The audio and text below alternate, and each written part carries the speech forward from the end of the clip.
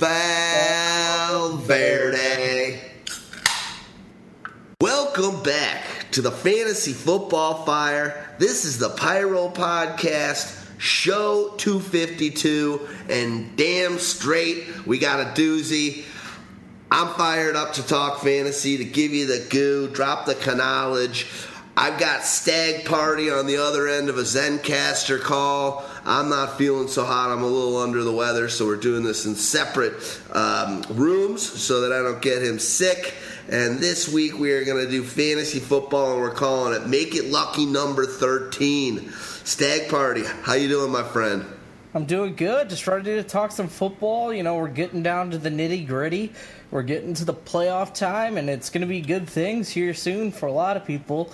And then a lot of people, you might be out of it. So you'll be playing a little bit more DFS. You'll be playing a little bit more on draft. You'll be playing a little bit more, everywhere. And then you'll start prepping for next year and figuring out how to be better. Yeah, it's pretty hard to believe that in many leagues, this is your last week of regular season. And then in some of the smaller leagues, this is your second to last. So pretty exciting stuff. Crazy that the season cruises by. Hopefully many of you guys are there right at the finish line or have already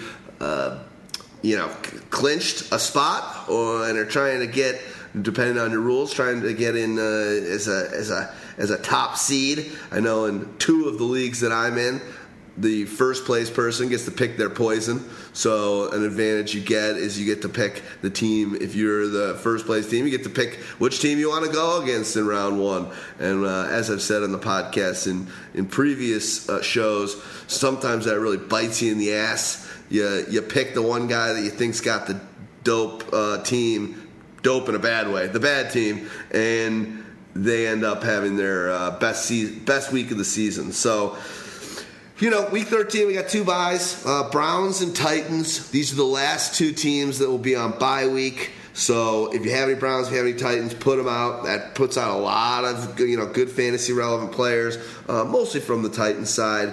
But make sure that you're aware of that. Some people think that all the bye weeks are behind it. Not the case. As usual, we are going off NFL.com, hit schedule, and then go to Week 13 of the regular season.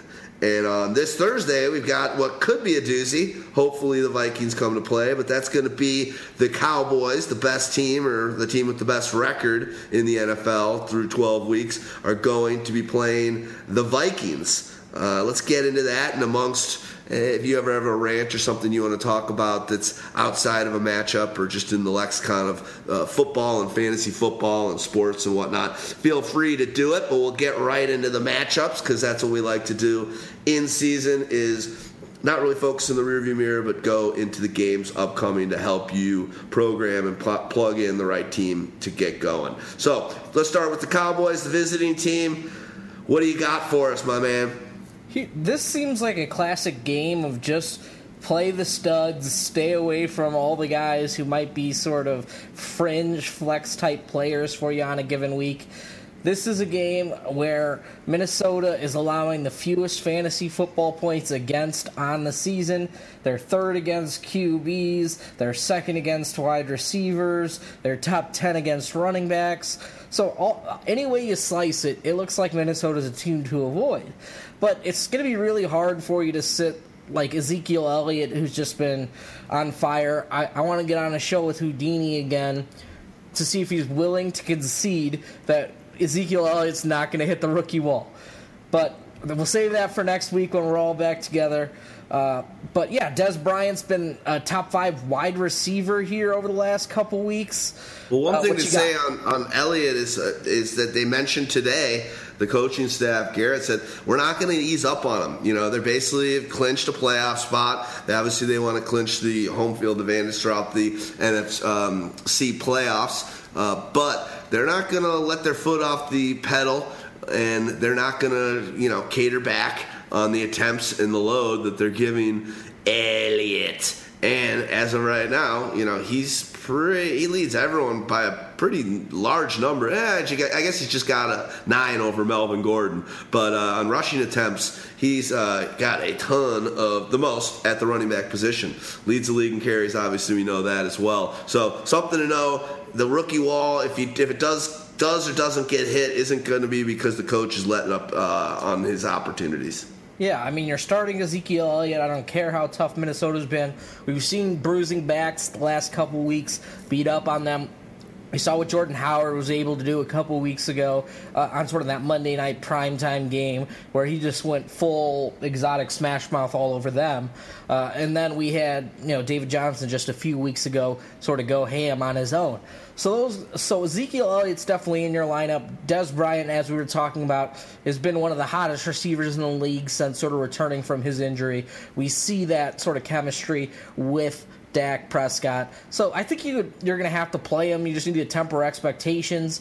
He should see a ton of Xavier Rhodes, which is a real tough matchup. They're pretty similar in body type and body style, so that's going to be a tough road for him to sort of try and cross. But I can't sit that guy right now. But the rest of the receiving core, Cole Beasley, he's been pretty good this season, but I'm sitting him if I can afford to this weekend. Minnesota has only allowed 6 different receivers on the season to be over double-digit fantasy points, and none of those have came in the same game. So it's not if it's going to be one or the other, in my opinion. But I got to put my money on Dez. Maybe it is Cole Beasley, with that secondary coverage getting through to. But if you're going to bet on Dez, that means it's sort of a bet against Beasley this week. Witten's got a pretty good matchup. They're just average against opposing tight ends. So I'm willing to start Witten as well if you need sort of that safer, PPR type player who might get you 5 for 50, somewhere along those lines with, an outside chance at a touchdown, not a great one. So the real question is, do you play Dak? I've got Dak outside of my top 12 quarterbacks this week. I don't really want to play him. And luckily, if you picked up Dak at any point of the season, you don't really have to, except to maybe 2 quarterback leagues. He's a guy I'm going to avoid, but I could definitely see playing him. We've seen how high his floor is on a weekly basis. So it's definitely an interesting play if you want to go that route. But if I've got a guy like Stafford and Dak, I'm going to go with Stafford over him this week. That's just me. Yeah. Well, I think that's a good point. I think when you look at Beasley, that was going to be one of my questions when you said unless you got an elite guy, you're going to sit him. Is Beasley elite? He didn't have such a big game on Thanksgiving, but before that, I think he was a top 20 wide receiver. So that was kind of the question I was going to ask. Is Rhodes, who I know the PFF has Bouger or whatever as their number one guy, but just eye test, Rhodes is the best cover corner in the league right now, in my opinion. Yeah, plus he's the type of guy who could do everything. He's fast, he's big and physical, so I like all his intangibles, his ability to cover a big Dez Bryant, across the middle or even going up on those jump balls. So I like everything, how Xavier Rhodes matches up with Dez. If I can afford to sit Dez, if I've got a lot of depth at the wide receiver position, it's definitely in consideration for me, but I still think he's a top 20 sort of ranked receiver just because he has so much upside and so much touchdown upside that we've seen in the last few weeks. This is one of the surprising games on Thursday night where each team gets a full week of practice because they both played on Thanksgiving. No team sort of has the advantage against the other team of a little bit more rest. It's pretty even going in here. So I'm interested to see how it plays out, and it could be a test for Thursday night games in general to where the NFL might consider making changes. We've heard sort of a lot about that this week. Yeah, well, you did hear that Florio saying that the NFL's thinking about curtailing or getting rid of altogether, at least at a high level, the Thursday night. The NFL has come back and said that's not the case. The reason was because people were getting hurt, and like you said, not getting enough preparation time. It's not like the NFL and Goodell to care about the health of their players. So they're like, what? You think we care about these guys getting injured? Cha-ching. We're playing Thursday nights. Yeah, I mean, we'll see. I mean, my whole idea is, lop off one of these preseason games. You're still going to go with the 16-game schedule, but you just started a week earlier. You have 2 bye weeks during the season. Everybody who plays on Thursday, comes off a bye week, so they got plenty of time to get adjusted and acclimated. You don't have Thursday night football games for the first, 3 weeks of the season. That way, you don't have to worry about a team getting too early of a bye. So you just add in a second bye week, and the things that you could do with your schedule are just insane in terms of player safety. But that requires everybody giving up on potential preseason game, and they don't seem very interested on even doing that. No, that's smart. I like your plan of attack. That's a good one, Stags. Well, let's move over to the Vikings side of the ball. For starters, I just want to say I did this weeks ago because I drafted him and he got hurt, and in any league that I had a short bench and I dropped him, I wasn't going to let it bite me in the ass. I went back and grabbed him. But Adrian Peterson running sprints on the sidelines of practice today and looking ahead of schedule. Who knows if he does anything? He might be a dud. They might wait, but pick up Adrian Peterson if he's available on your waiver wire this week. He could be playing in a couple weeks. Yeah, so Adrian Peterson, it looks like it could be week 15 at the earliest. Even if AP comes back in week 15, I don't think I'm going to be willing to play him in week 15. It's going to be, I got to see how healthy he is. I got to see how he sort of meshes with this awful offensive line. There just might be a point, if my playoffs are in week 15 and 16, where I'm not comfortable playing AP at all. So he's a guy... I agree with you wholeheartedly, but it's good to have that bow in the quiver, Yeah, definitely. Also, he could be that poison pill if you want to drop him on somebody else here. If you're thinking, oh my God, this guy might have to play AP against me, something like that. Just keep him off of somebody else's team just in case. Even if you're not ready to play him, there's always that factor. So, you don't want him coming off the waiver wire to beat you in week 16 or week 17 if your championship goes that long because you're an idiot. Yeah, well, let's move on to Bradford. Obviously, what they gave up to give him at an NFL level is looking like his floor and his ceiling are pretty close to one another and nothing too dynamic. At a fantasy level, can he do anything? Is anybody starting him? Not really. What are your thoughts in this game? And then let's move on to some of the injury talk with Diggs and at the wide receiver position. Bradford worth a shit? I can't. I hate watching the guy. He's terrible. He's more of a dumper and a check down Charlie at this point than Alex Smith. Come on now. I swear. That's saying too much. I mean, Alex Smith is the king. I know he is. They're both painful to watch. They got to make a rule where you've got to throw it down the field like a certain amount of times with those guys. All right, so Bradford, I don't think you can play him. I think you're going to get like 225 yards and a touchdown and a patented Sam Bradford sort of, 14 to 16 fantasy points. Dallas has just been great limiting opposing passers this season. But they give up that floor sort of play just because they're usually winning and they force teams to throw against them.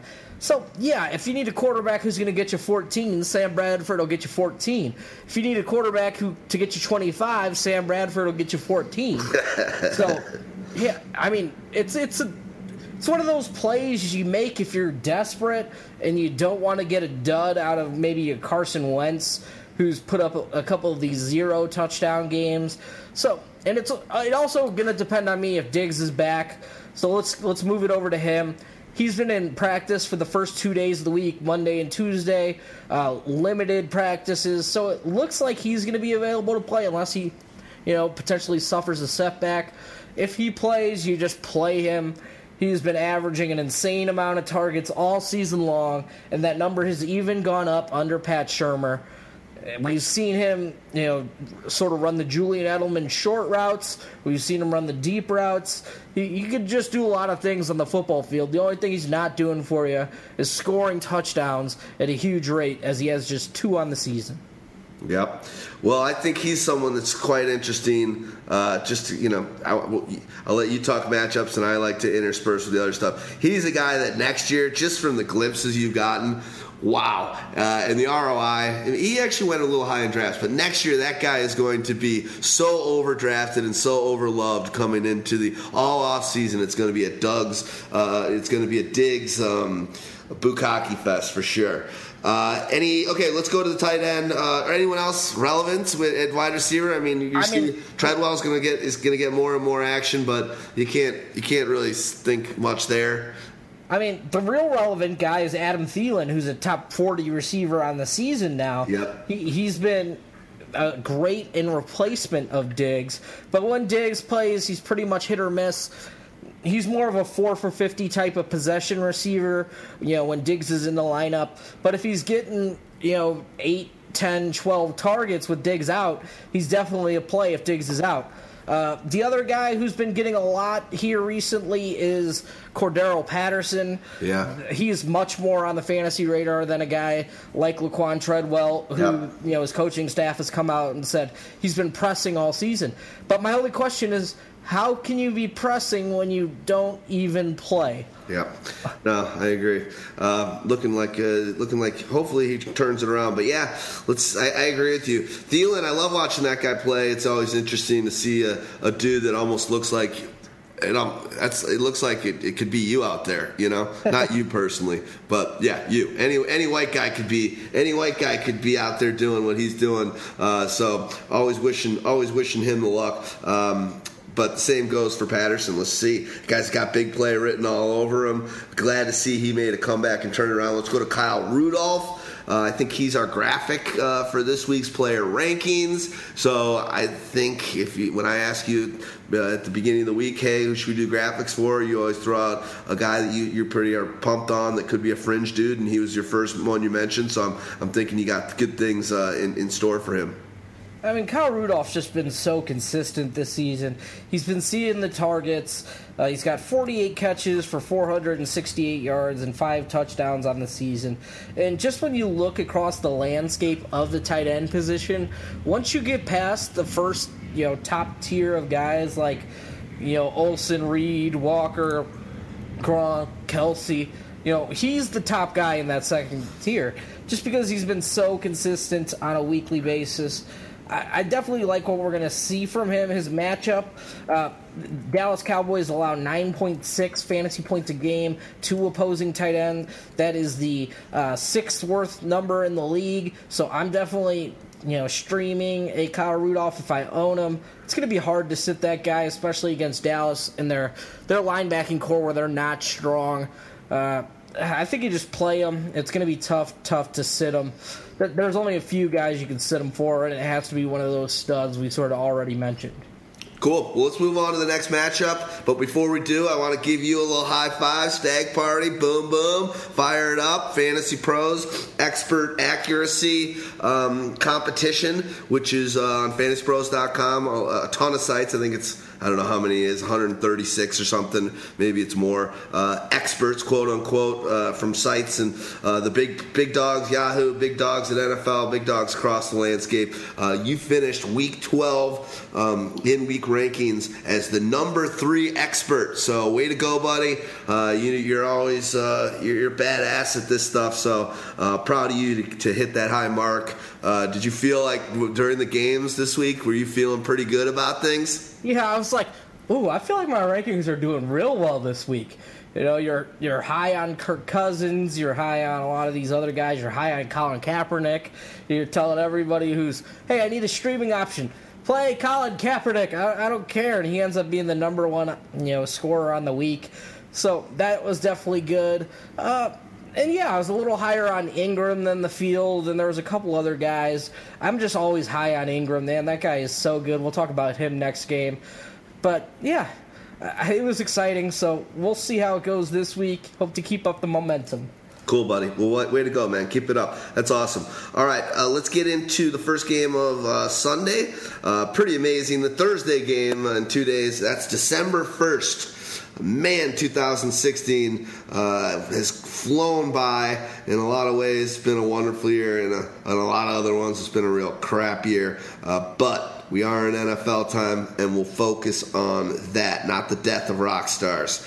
So the Chiefs at the Falcons. Start with the Chiefs side of the ball. Whoa, we're not going to talk about it too much, but that game was awesome on Sunday night. That game was awesome. We'll shit on Kubiak a little bit later, but man, I think you we're not starting with Smith. We're going to start with Tyreek Hill.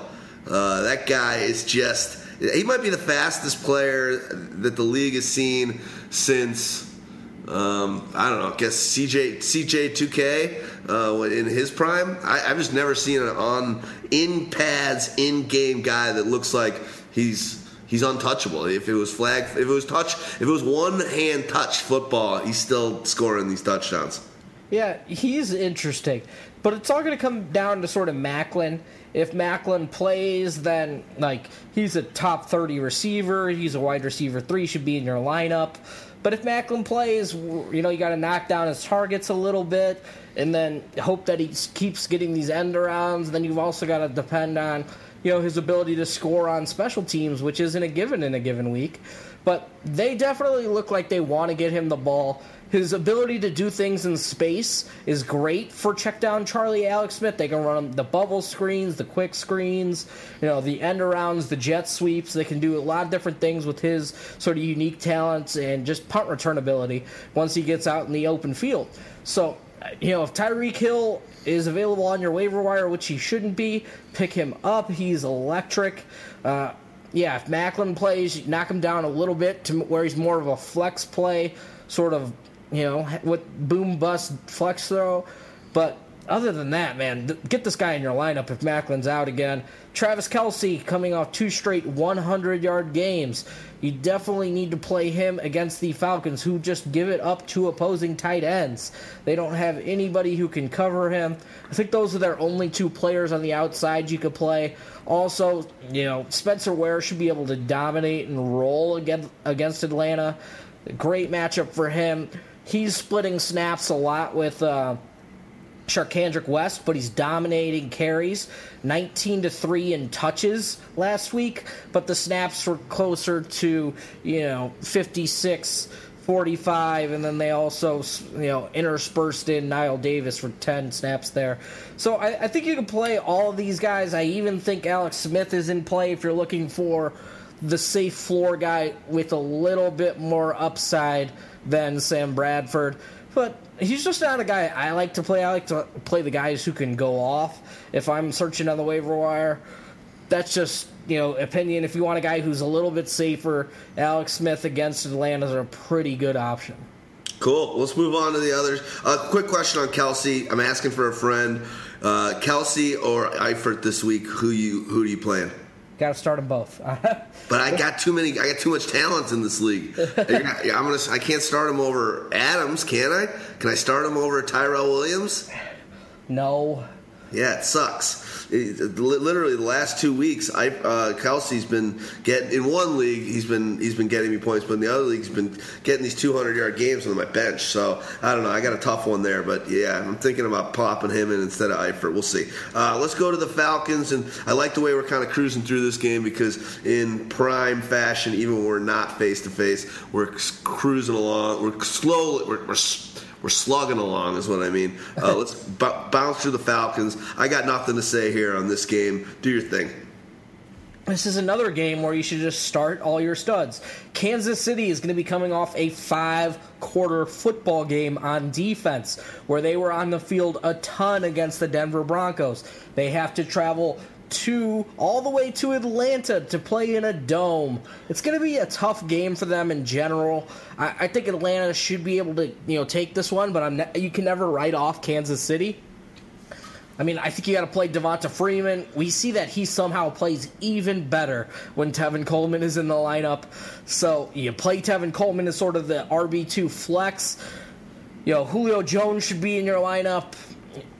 The only guy I really want to avoid from this team this week is Austin Hooper, as Kansas City is notoriously tough against opposing tight ends. Eric Berry and Derek Johnson sort of combine to just take other teams' tight ends away from them. So I'm avoiding those. I'm avoiding Hooper. I was never thinking about a Levine Toililo, but I had to get his name out on the podcast for shits and giggles. Let's talk about the secondary receivers. So Mohamed Sanu, Taylor Gabriel, they both sort of been interspersing. Mohamed Sanu's on the field a ton. He's sort of their possession guy. If you're looking for a 5 for 50 guy, Mohamed Sanu's name's all over it. He can also potentially score you a touchdown here and there. But Taylor Gabriel, they've been designing plays for him. And then when they design a play that works, they decide to run the damn play again because the defense couldn't stop it. And he scored on both of them last week on those quick screens. And that first one was just a thing of beauty. The way he was weaving it out and turning people's heads and then cutting them back, just making players look silly. I mean, this is a game with two satellite players.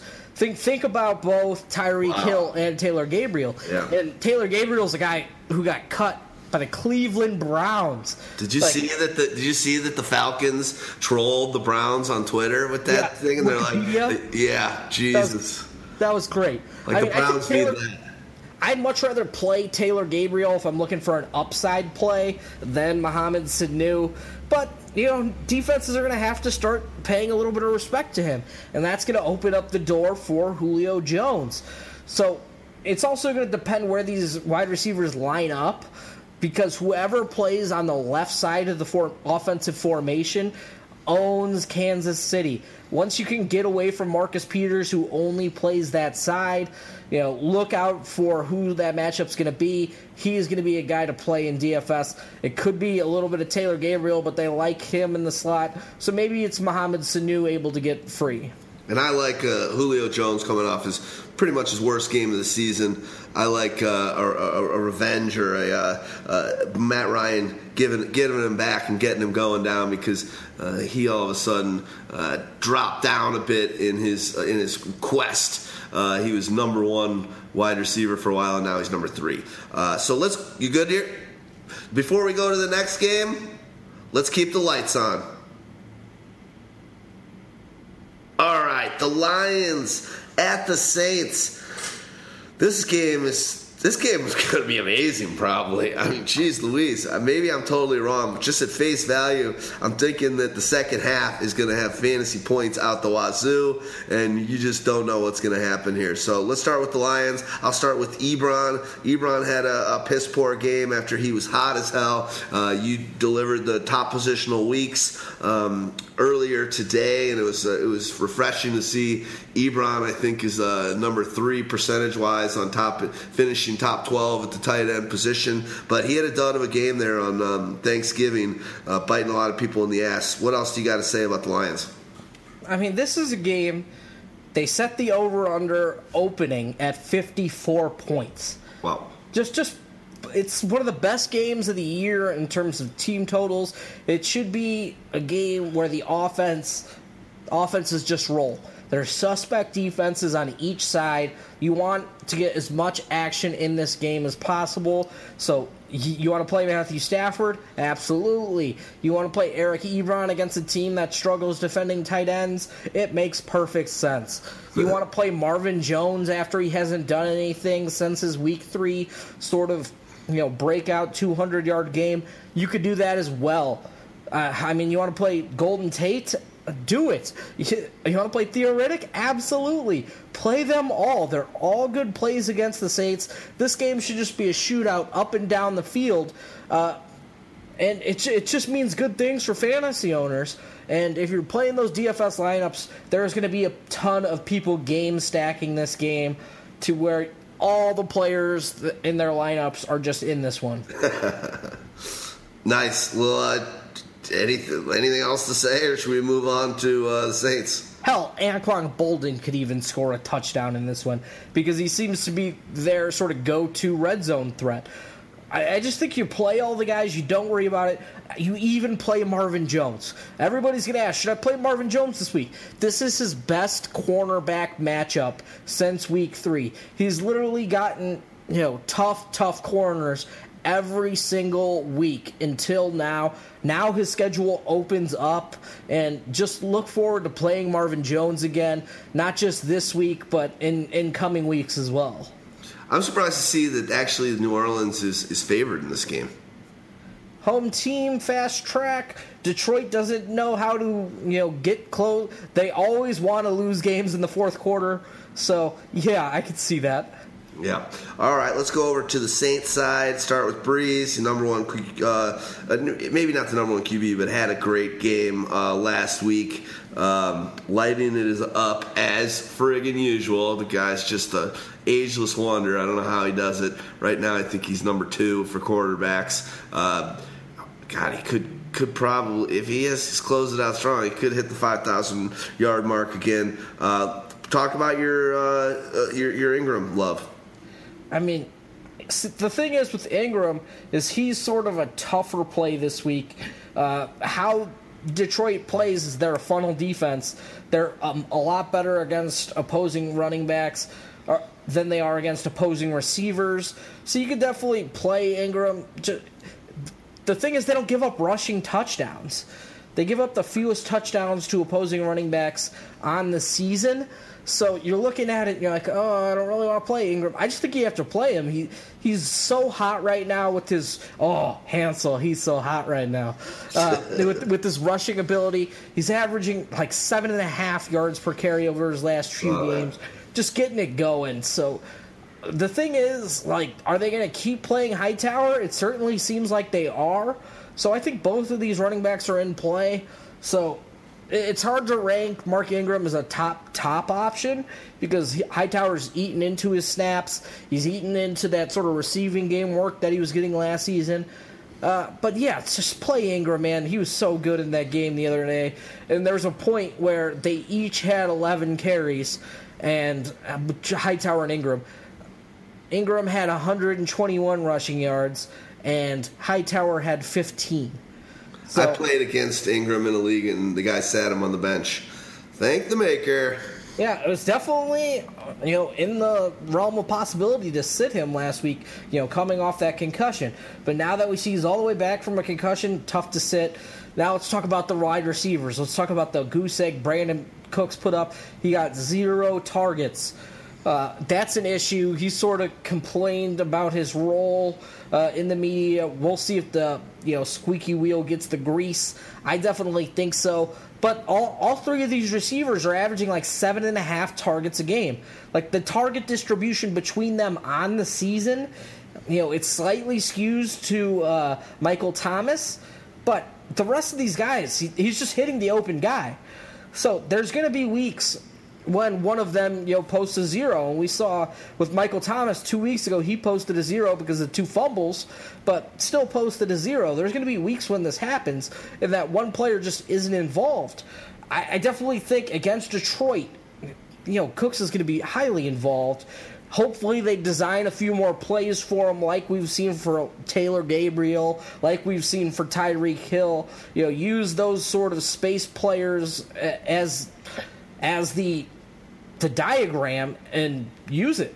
So we'll see how that happens. But yeah, Michael Thomas and Brandon Cooks are both top 11 receivers in standard leagues on the season. Hard to sit any of those guys. Willie Snead, he's a wide receiver 3, but he's got upside of 2 touchdowns on any given week. And in a game where, they've got an implied point total of 30 points. That is huge for an implied point total. So definitely look into playing Willie Snead. You can even probably play Kobe Fleener, even though he played just 18 snaps last week. Wow. I'm not sure all of that was due to them running up the score. They like Josh Hill. Josh Hill had a top 12 week last week. So it could be a changing of the guard, but you just paid Kobe Fleener all this money. Detroit is a week to use them as they just give it up to opposing tight ends. I'm surprised that Fleener only played that many snaps. He made his best catch of the season in that game when he came back and caught that ball over the guy's helmet. That was his best play as a Saint. Wow, that's not many snaps, man. Keep going, brother. That's it. Play all the Saints. Just play everybody in this game. It's a goddamn... But the thing I worry about is, could this game just Giants New Orleans you when it's shootout, but at least it's in the Dome where, that's a lot less likely than on the road up there at the Meadowlands. Yeah, I agree. Let's go on to the next game. Before we do, we'll do a little Pyro promo here. Do us a favor, follow us on Twitter. Our handle is at PYROMAN1AC. Also, you can check us out on Facebook. That's facebook.com/Pyromaniac. I think we've got a great account on both of those.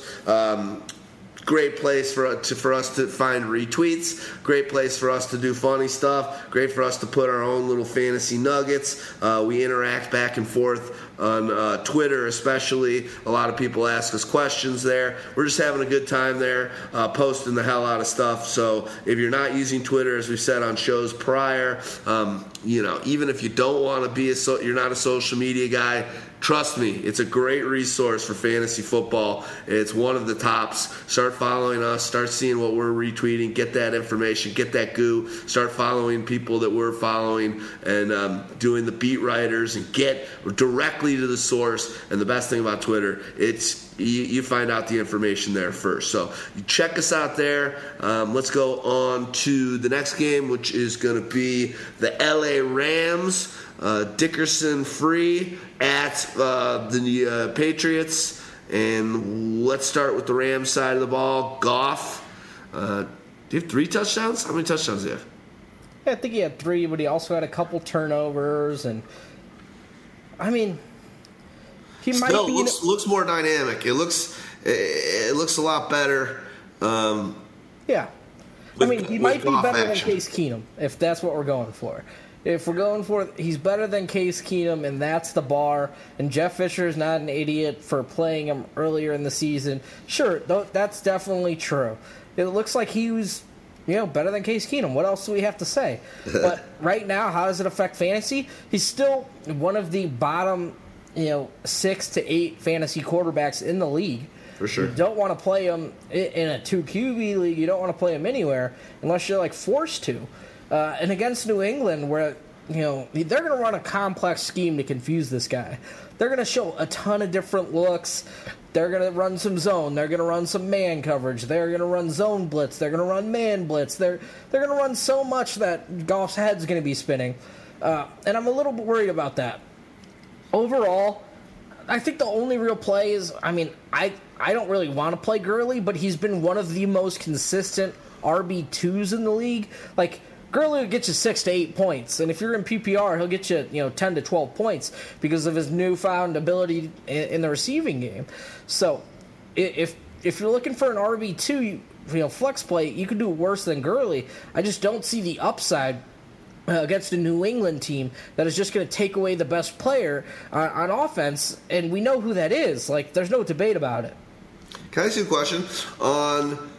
There was a Twitter person that asked the question, blank will score the first touchdown. And then, it was hard to follow a little bit. Did you say yes.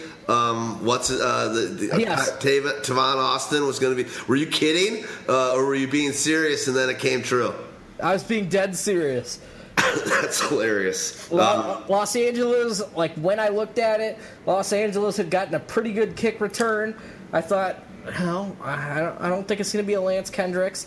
They're going to make something happen here to Tavon Austin. So I called the first touchdown of the weekend of Sunday by calling Tavon Austin, and it was disgusting. If you were in Vegas and you put that one down on one of these little side bets, that would have probably yielded a nice payday. I'd be taking the week off. It would be called Vegas Week 2. There you go. Let's do this again. I got a question for you. Anyone else? So you basically said no. There's really no one else worth talking about. I mean, Britt's been doing pretty nicely. Can he? It's Britt and Kendricks. Those are the only guys you should be considering. Kenny Britt's been, pretty consistent here, and we've seen him, have some rapport with the young kid in the last couple games. He's just gotten it going. He's still getting, 7 or 10 targets in each game. He scored his first touchdown with the kid last week. He's got 3 touchdowns on the season, but he looks like a guy who's going to surpass 1,000 yards on the season and have 5 or 6 touchdowns. So it's going to be hard to sit a Kenny Britt who's going to end up as a wide receiver 3, at the end of the year. And you're just going to be like, oh, the thing is he's going to end up there, but you're never going to want to play him. And when you do, they're going to be the goose games. He's definitely that player. Yeah, but he's averaging nearly double-digit fantasy points on the season at a hair over 9 points a game. You could play Kenny Britt as a wide receiver 3 flex in any given week. It's a good play. The rest of the guys, Lance Kendricks, we saw him score a touchdown. And he's got sort of a lot of rapport with the kid, Jared Goff. So you could play Lance Kendricks and have, you could do worse. Like, it's not great, but he's seen 7 targets in each game, caught at least 4 passes in each game. He's going to be more of a 4 for 40, 5 for 50, but he's got a chance at a score just because, his size. But Tavon Austin is a dart throw flex play like he always is. Britt, he's got more fantasy points this year so far than Allen Robinson and Demaryius Thomas at the position. Let's go over to the Patriots side of the ball. Brady coming off of a lackluster game. They eked out the win against the Jets. Is he going to be mad and angry, Tom Brady, and going to take it out on these Rams, or is this a tough matchup because of kind of that defensive line starting to step it up a little bit? The thing is, it's a tough matchup because Tom Brady, in addition to having line problems and them having a strong defensive line, he's got a knee issue to where it's swole up, and he just looked off on a lot of his throws, and he didn't look like typical Tom last week. He was overthrowing receivers or throwing it into the ground. It didn't look like he could fully step into his throws. Now, if he's got another week of rest and he missed some practices here to get that knee fully healthy, things could be good. But if he's getting interior pressure from Aaron Donald, who's one of the best defensive players in the league, it could be tough for him to step up and make the throws we're accustomed to seeing him make. But, I think you start him. Other guys, it's going to depend. Injury, what's going on there? Gronk's got a back injury. Not much news yet. They're being notoriously tight-lipped. So we'll see if Gronk's able to come back here soon. Gronk, I think unfortunately, he left that game in the first quarter with that injury. He put up a goose egg for you. But if he plays, you got to play him just because he's such a threat for a touchdown on any given week.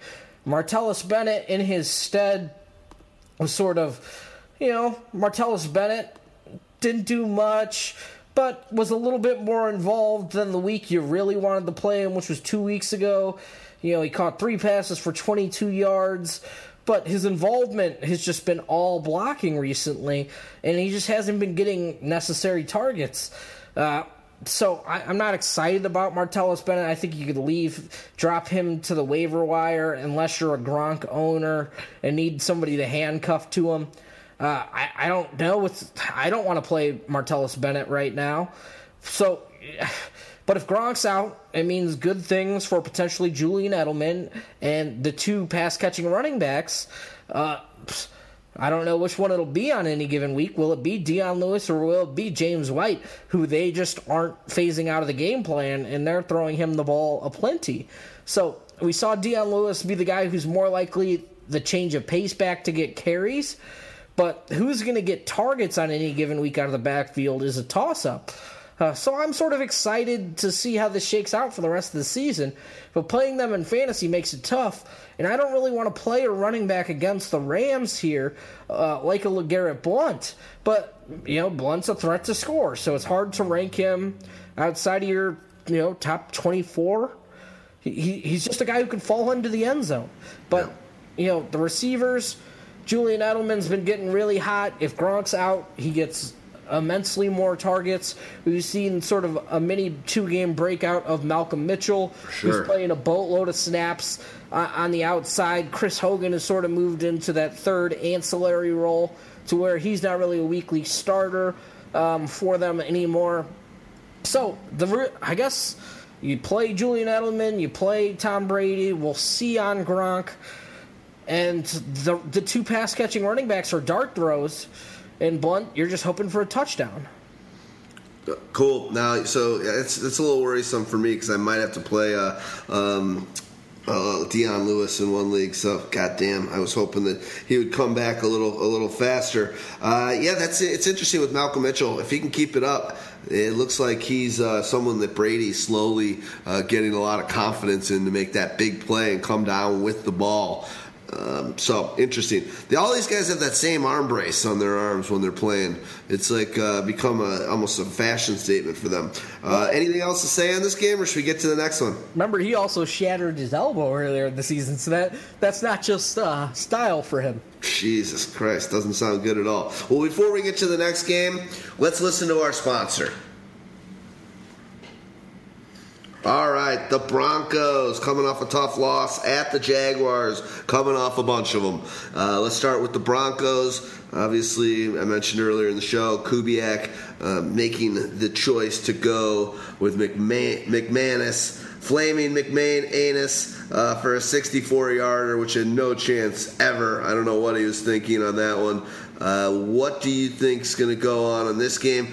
Simeon had his best game as a pro, dropping dimes, looking like he had total control of the offense, scoring fantasy points, and against a great Chiefs defense. You got to think that his confidence is riding high going into it against the Jaguars, who are a young defense that are up and coming, but certainly not putting the fear into anyone really overwhelmingly. I mean, when we look at it, I think it was the right call to go for the win. You're not going to have another chance. You're going to punt and then just take the tie. I play to win. I don't play not to lose. So McManus is a guy who is tied for the NFL record with the 64-yarder, in Mile High Stadium, to where it was 2 yards shorter. The wind was a little bit howling behind his back, and he just sort of pushed it. It had a lot of hook on it. Yeah, it looked like my golf swing. But yeah, I'm going for the win every day there. If you want to, I'd much rather he do that than pull a Jeff Fisher and punt and then take the tie and go home happy. That's not. I play to win. I don't know. Other than that, yeah, Trevor Siemian was dropping dimes last week. I don't really want to play him. But, back end QB2 and 2 QB leagues, Jacksonville's been very good on defense as of late. We see that they have, almost 2 shutdown corners and 2 shadow corners. They've got Prince Amukamara, who typically follows the faster guy on the field, so you'll see, him probably matched up with Emmanuel Sanders, and then Jalen Ramsey gets matched up with the bigger, more physical type receivers. So I'm excited to see how these 2 receivers, who are some of the best in the business and technicians, take on these young corners and just see if they can hold up. I mean, the Jacksonville Jaguars are allowing the 7th fewest fantasy points to opposing wide receivers on the season. You can beat them in other ways, though, mostly with your running backs. So, could be a good game for Booker. We'll see if they're able to stop the run. But this offense of the Jaguars just puts their defense in such bad spots that they don't gain many yards, but, man, do they give up points on a given week. So, yeah, if you're looking for a short touchdown, Booker could be the guy. I'm not in on Virgil Green anymore. I've given up all hope for him. But let's see about this third wide receiver for the Broncos. They seem to be going to 3 wide receiver sets more, but the third wide receiver's, sort of changing on any given week and changing in the game. Sometimes it's Benny Fowler, sometimes it's Jordan Norwood, sometimes it's Jordan Taylor. So there's none of those sort of guys you could start. But we did see Capri Bibbs play some more snaps, especially after what looked to be a gruesome neck injury, to where it just looked like he was going to be done for the game, but he came in there and played 30 snaps to Devontae Booker's 44. So, yeah, he's a guy, you got to keep an eye on just in case anything happens to Booker for further down the line. Can I ask you a simple question on just about that win? And it's just something, remember, that happened back when MJD did it to fantasy owners about 4 years ago. If Beanie Fowler on that one bomb had taken a knee and not run into the end zone, think about that. That nice play, the broken down play that thought they had it, and then next the Kansas City countered it. If he had just taken a knee, they could have run out the clock. They win. Yeah, I mean, in hindsight, sure. If you're running there, you're like, no way. You're just like, yes, I've got to score. I'm scoring. I'm the hero. But I mean, especially with a defense like that, you got to trust in your defense. Yeah. It's true. Well, I got a question for you. Is Demaryius Thomas? I mean, you can't trust this guy at this point. What are your thoughts? Is he a wide receiver 3 at this point? Is he? We've been playing him in our Blog Talk Radio League, and he's a gaping hole on our team at this point. What are your thoughts in this matchup? Can he? Is this the game he match?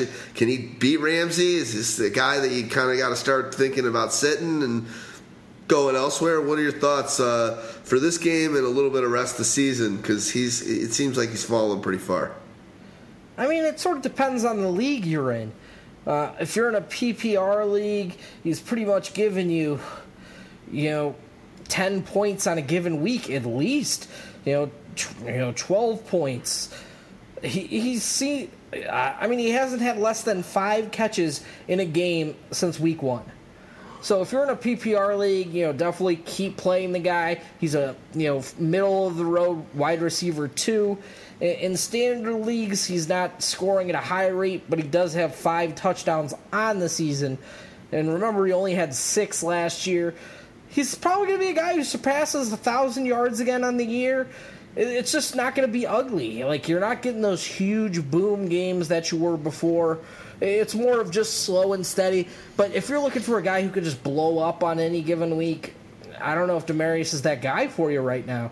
And I don't know if he could beat Jalen Ramsey. I mean, Ramsey might be one of the best, crap talkers in the league, but he's been backing it up as of late.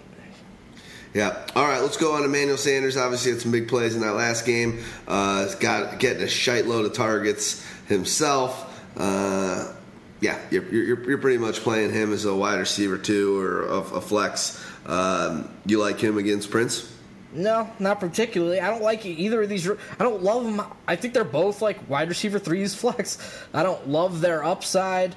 But hey, we've seen Emmanuel Sanders just because he is so precise and so technical that he could beat any corner out there, no matter their sort of speed and how they match up with him. Yep. But we've seen him disappear from games as well. So we'll see how it plays out, but I'm not super excited to play him. Cool. Let's go over to Blake Bortles and the Jaguars.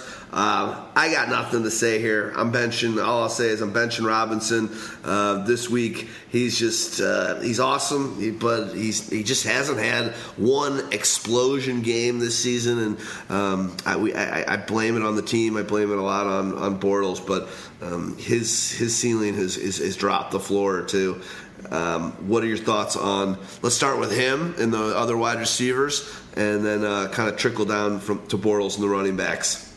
I'm not playing any Jacksonville Jaguar if I can afford it. The only guy I might play is, Allen Robinson, just because he could see double-digit targets And if they're going to score a garbage time touchdown, he's the guy most likely to score it in a passing situation. He still got 6 scores on the season, but has just 100-yard game on the year. So he is a tough guy to play. Going up against the team that allows the fewest fantasy points to opposing wide receivers. So if I can afford to sit Allen Robinson this week, I will. If you can't, you can't. I understand where you're coming from. If you got crap options, there's definitely a way that Allen Robinson is the best of the crap options. Cool. Like Bortles. Yeah, I'm done. I'm done. So I'm just going to let you run this one out, and we'll go on to the next game. Do your thing. There's not a single player I want to play. Okay, so we don't have to talk too much about him. The thing is, let's talk about the running backs. Okay, Chris Ivory, if he was fully healthy from his hamstring pull, he'd probably be a guy I want to play against the Broncos. We've seen that they can be beaten with run game. He's sort of got the style and pounding ability to, make things happen in the middle of that defense. But now he's got a hamstring strain, TJ Yeldon's got an ankle, and they're playing Denard Robinson more snaps than both of them because they're both so banged up. That spells fantasy disaster for what has been a fantasy disaster backfield all season. We'll see if we get some better reports on Ivory as the week goes along, that he's fully back, he looks healthy, he's going to be the man. If then, you could start him as sort of a flex. If not, I'm staying away from all of them. Yep. Not really going as planned over there in Jacksonville, but I think that's going to be a great rebound team that for next year. So before we go to the next matchup, let me just give you a quick Pyro promo. This podcast, obviously, we put a lot into it. I think this is our 252nd show. As you guys know, we do about 3 hours every show. I'm not a mathematician, but that's a lot of hours. We've been doing this show for about 6 years now, and I know a lot of you guys have come to love it, and we've helped you come from novice to experts in short times. With people that were already great at fantasy, we've given you that little extra serendipity to make you a regular champion. So do us a favor. Give back. Go to iTunes and write us a review or write us a ratings and give us some love there. It helps our stature. If you're more of an Android person and you listen to us on Stitcher or Google Play or Spreaker, do the same there. Give us a follow. Give us a rating. Give us a write-up. Just help us out. It just helps more people when they come across it randomly or through search or through someone promoting it or talking about it on social media or where have you. You're right up and saying, hey, these guys are great, these guys have passion, these guys do the extra little things that we know we do. It could be that one thing that makes them hit the play button. So give back to us there. Give us an iTunes review, other places, like I said, Spreaker, Stitcher, we're on Player FM, we're on Google Play. So give us some love, man. We put a lot into the show, and you don't have to tell someone in your fantasy football league about us. We get it. We want to be we're fine being the boy in the attic and the ace up your sleeve. But anybody else that that does fantasy, that you're friends with, or at the office, or a family member, or whatever, give them the know that about Pyromaniac.com and the Fantasy Football Fire Pyro podcast. Thank you. Let's get on to the Texans at the Packers. Start with the Texans. Start with broke ass wiper, and I think this is probably a game that should be pretty nice against these Packers for a lot of the offense, but it just doesn't seem to be going that way with fantasy football and in the Houston Texans. It's like a silencer has been put on the offense, especially our boy Hopkins. Hold on one second. Valverde. It's so good. What's it? It's the lips. Thank you. Hey, Houdini, what a sound bite you got going on over there? Yeah, quick mention. Houdini is out on work. He's out in New Jersey, and he actually, we should have probably had him on the show now that we're actually doing a Zencaster because we thought we'd be together, but I'm a little under the weather. But he was basically like, I can call in or I can do bitch slap and a couple of other things. I said, be the bitch that you are and do bitch slap. So speaking of bitches, let's talk about Brock Osweiler. You see that segue? That's professional radio right there. You're coughing. You're going to die. So, Brock Osweiler, there's no situation you could see me playing him. The question is, can he support DeAndre Hopkins in a run game? I don't know. I mean, Hopkins is a guy recently who's been getting you those 5 catches for 50 or 60 yards. So if you're in PPR leagues, he's going to get you 10, 11 points. But if you're looking for the big DeAndre Hopkins games where he had like 150 and 2 touchdowns, they're just not there with Brock Osweiler right now. And Brock's been even worse on the road. Yeah, if you have better options, and it's a clear better option, sit Hopkins. But as we sort of said with Robinson, if you don't have better options and you want a guy who's is going to get targets, go with Hopkins. Other than that, Lamar Miller, you could play him. We'll see practice reports this week if his ankle's fully sort of recovered or if they're going to take him, cautiously this week. Probably. But he's on his way to another 1,000-yard season. And he's a tough guy to sit on because he's just getting so many carries. You just wish that Brock Osweiler wasn't jumping his 6'7" ass over the pile and scoring his touchdowns on a given week. So hopefully that sort of sorts itself out here down the stretch, especially during the fantasy playoffs. But other than that, play CJ Fedorowicz. He's just been getting so many targets, short, underneath in the middle of the field. Green Bay doesn't really have a linebacker who can come out there and stop him. So I definitely like CJ Fedorowicz. And the matchup's so tempting for Hopkins to go all in on, but Brock Osweiler just makes it near impossible.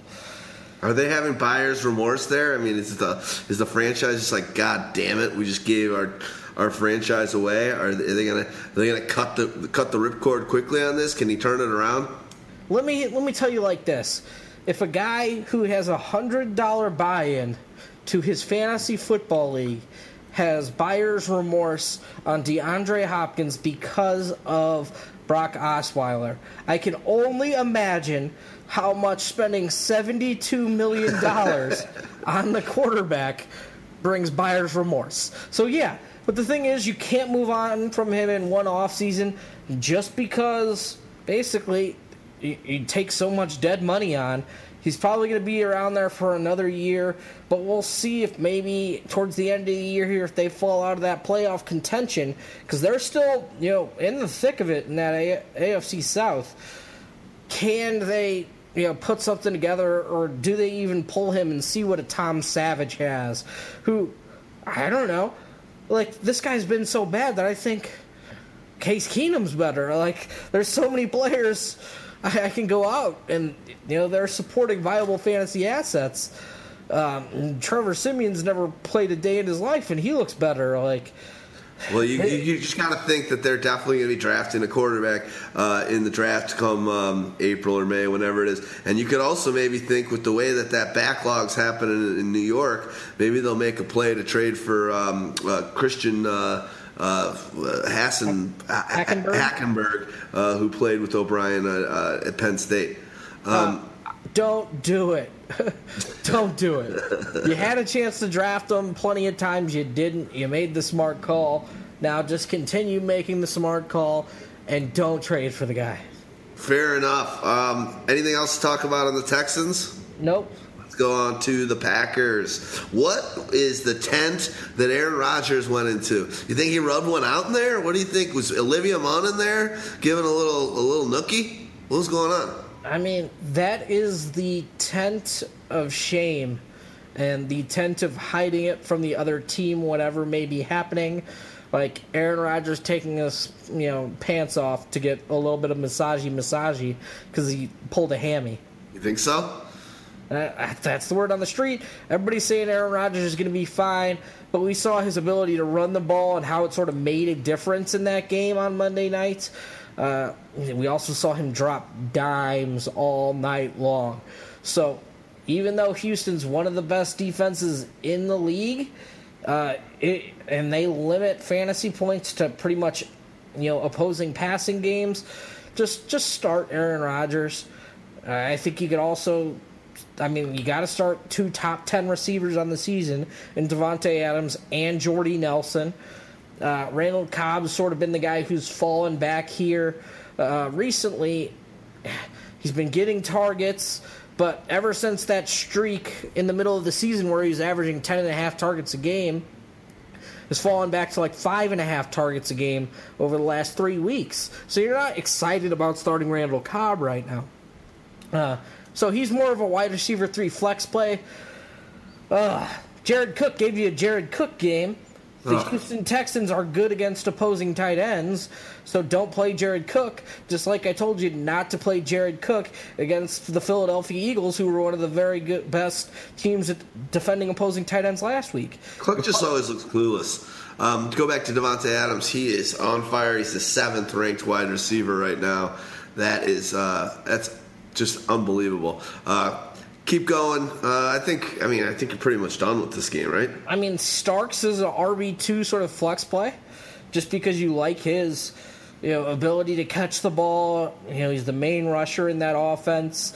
In the red zone, if they ever get close enough, they might give him a carry, or hey, he might get vultured by Aaron Rakowski. It's a tough call, but I still think Starks is the running back you want to own there. Just because he could do everything. We saw sort of Ty Montgomery, fall back sort of in the pecking order to where he's now like RB4. Like he's not RB2 anymore. He's RB4 and wide receiver 4. So he's a guy who's fallen off and can be dropped in leagues unless something happens later down the stretch. But yeah, he's a guy who's definitely droppable right now. Cool. Well, before we get to the next matchups, thank you for your patience, but please listen to this. A little word from our sponsors. All right, the Eagles at the Bengals. This is an interesting one. Maybe not, but let's start with the Eagles coming off of last night's kind of uneventful loss. As you said earlier in the show, it does seem like Wentz has, he puts up some serious duds, does not have much weaponry. I read you retweeted someone saying today on Twitter that Ertz has 0 broken tackles on the season. That is unbelievable. How many? I don't know. I forget how many catches or whatnot he had, but basically the guy, we're 12 weeks into the season, and I know he started off real banged up, but the guy has not broken a tackle. That's not a good time for a tight end.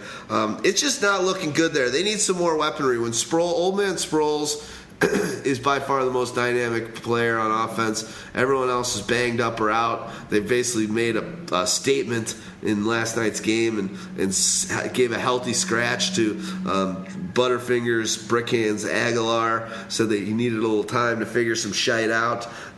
Overall, the way that team started, 4-0, and then where they're at right now, it's pretty troublesome. Yeah, when you look at Philadelphia, this looks like a good matchup for them. You just don't know who exactly to play. Dorial Green-Beckham was the guy who sort of went in, stepped up, in the stead of Jordan Matthews, who left the game with his injury. We'll see what comes of his injury, that sort of ankle, lower body injury later in the week. But yeah, if this is going to be a game where if Jordan Matthews can get back, it should be good times rolling. But if not, Dorial Green-Beckham, we saw all those slant routes and the quick getting the ball out of his hands to him, and we saw him use his body to shield away defenders. That was probably by far the best game of Dorial Green-Beckham's career as a whole. It might not have been his most impactful game or best fantasy scoring game, but it's there. Ertz, there's not much to say for Ertz. He's just a catch-and-go-down guy, but if you want a 5 for 50, there's Zach Ertz. You could do worse at tight end, but potentially you could do better. He doesn't have a great touchdown pedigree so far in his career. It's just I'm going to stop believing in that guy until I can see him put it together for a few games in a row, and not like weeks 15, 16, and 17 at the end of the season, because he always seems to own those. Let's hit up the running backs. Wendell Smallwood, he was the lead starter in that game, but they fell behind. And once you fall behind, it's going to be Darren Sproles. Sproles was the dynamic player, the guy who was catching balls out of the backfield. But I think they're both sort of RB3s or flex plays any given week, especially with Ryan Matthews expected to potentially miss again this week. But if Matthews is back, then maybe that changes it up a little bit. Knocks Wendell Smallwood back down the pecking order, and then it's maybe Ryan Matthews and Sproles. Maybe Matthews is an RB2, but probably still more of a flex-type player. But there's not anybody I'm, dying to start on this team. This guy's I got to start this guy this week. Yeah, I really got nothing to say about the Eagles. To me, they're just a really a bland team that's kind of brutal right now. They need an off season, and they need to coop up some health, get some talent going, and give Wentz a little more time to earn his stripes, become a better pro. Let's move on to the other side and go to the Bengals. We got Dalton looking absolutely he's regressing, that's for sure. And I don't know, it doesn't look like they're going to make the playoffs. AJ Green, as a result, I think AJ Green's probably going to be put on the shelf for the rest of the season. I'm not sure about that. Really? They said it looks like he's going to be out this week for sure, but Marvin Jones just isn't going to, or he's just not. He needs his job. Doesn't happen without AJ Green. He's not going to come out and say, hey, he's done, because they need wins to save this guy's job. He's not going to just say, put him on the shelf. Plus, I think there's also a little bit of, AJ Green wants to get his 5th straight 1,000-yard season and join the history books with Randy Moss. Yeah, that makes a lot of sense. I definitely think there might be a game where he gets a catch or two just to sort of break that record. But right now, if you're an AJ Green owner, you can't drop him, because it could potentially affect the playoff race in your league in giant ways. Say if you're the last place team and you're still playing to stay out of the toilet bowl, and you drop AJ Green and he comes back in week 14, shows he's healthy enough, everybody in your league is going to shun you. And dude, you're fucking out. Yeah, you're gonna be the guy at the poker table or the blackjack table that just keeps hitting when you don't want it, and fucks up the hand for the rest of the table. Yeah, so saved AJ Green potentially. Tyler Boyd, he sort of stepped up. He had some nice catches. We've seen the targets the last 2 weeks. Definitely increased without AJ Green.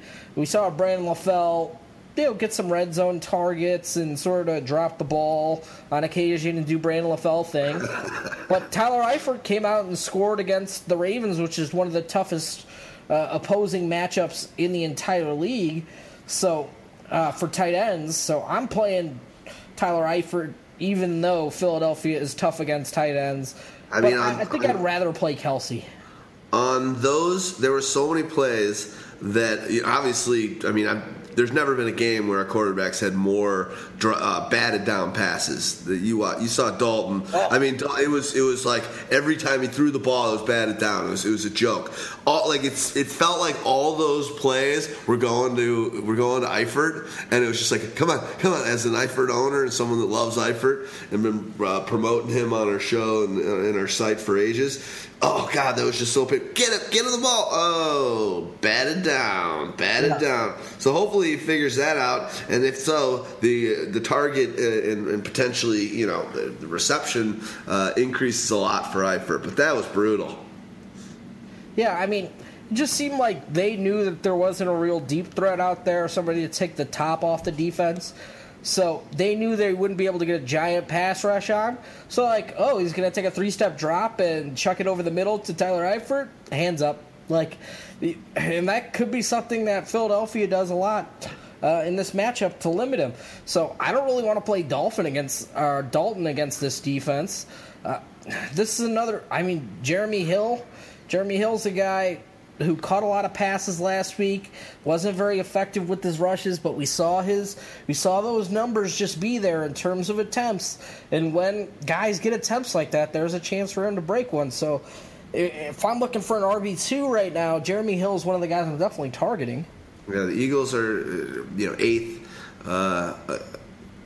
They're a better team against running backs and allowing points, so he does look pretty, and obviously we know that Giovanni Bernard is out, so good call there. Anything else to say there? Let's move on. No, let's talk about draft. Okay. We already know you love playing fantasy, so we know you'll love playing fantasy on Draft. Draft is a simple daily fantasy app where you can do snake drafts, just like the ones you do at the beginning of your season-long league. You can do drafts whenever you want. They can last for just one day, and they take only minutes to complete. On Draft, you can play for free, or better yet, play for money. And get this. Your chances of winning on Draft are over 200% better than your chances of winning on DraftKings or FanDuel. We've been doing drafts all week. Houdini's even doing it over there in New Jersey. We just did one right before the show. He was sort of texting us about it. And I couldn't pass up David Johnson in the first round. That's just my guy. He's got such a safe floor. So, how about joining us for Draft? When you download Draft, be sure to enter the promo code PYRO. To download, just search Draft in the App Store, and it will come up first, or go to playdraft.com. Remember to enter the promo code PYRO, Pyro, when you download, so you can get your 100% deposit bonus. Make sure you download Draft now, and we'll see you in there. Nice. You're a natural, Stag Party. Let's get to the next matchup, and that's the Dolphins are going to be playing against the Ravens. And we'll start with the visiting team. Tannehill coming off his highest scoring outing fantasy-wise of the season against San Francisco. That seems to happen. Threw nice 3 TDs and had a good game. And obviously the trajectory for him is looking pretty good. It's looking like Gase is coaching him up and turning Tannehill into something that, maybe at the beginning of the season we thought that the hourglass was ticking on his career as being a starting quarterback. I feel like Gase and the Dolphins feel like they can ride with Tannehill. What are your thoughts on what he can do against this Ravens defense? The thing is, he's going to have to do it against the Ravens defense because they're very good against opposing running backs. They stop run games. They choke out running backs. And then, so if you choke out Jay, that means they're going to have to go to an aerial assault, leaving it on the shoulders of Ryan Tannehill. But when he's asked to carry the load and he doesn't have a run game to support him and play action to sort of play off of it, that's when he really struggles. So I don't really... He's sort of a mid-tier QB2 for me. I don't love him, especially this week. Well, let's look at it a year ago. They played against Baltimore in Week 13 of 2015 season. He had 86 passing yards. He had a TD in that game, but he finished the game with 8.5 points. Obviously you can turn that around, but that was a real barn burner. Yeah. Baltimore beat them 15-13 last year. So if you're going by previous outings, it looks like the Baltimore might have his number a bit. The thing is, I think that was also a primetime game. And remember, Baltimore was a lot worse on defense last year than they are this year. They are so much better this year. They got Terrell Suggs back out there playing with torn biceps, being a goddamn madman. That dude is insane. Yeah, I don't really want to start Tannehill, but we've talked about all these other guys I don't want to start. Eventually, we've got to get to a guy I want to start, but Tannehill's just not going to be one of them. I mean, I do think it's going to be a game they're going to have to win throughout the pass game. The question is, can they get their offensive line back together? It looks like Brandon Albert could play this week, and also Laramie Tunsil could play this week.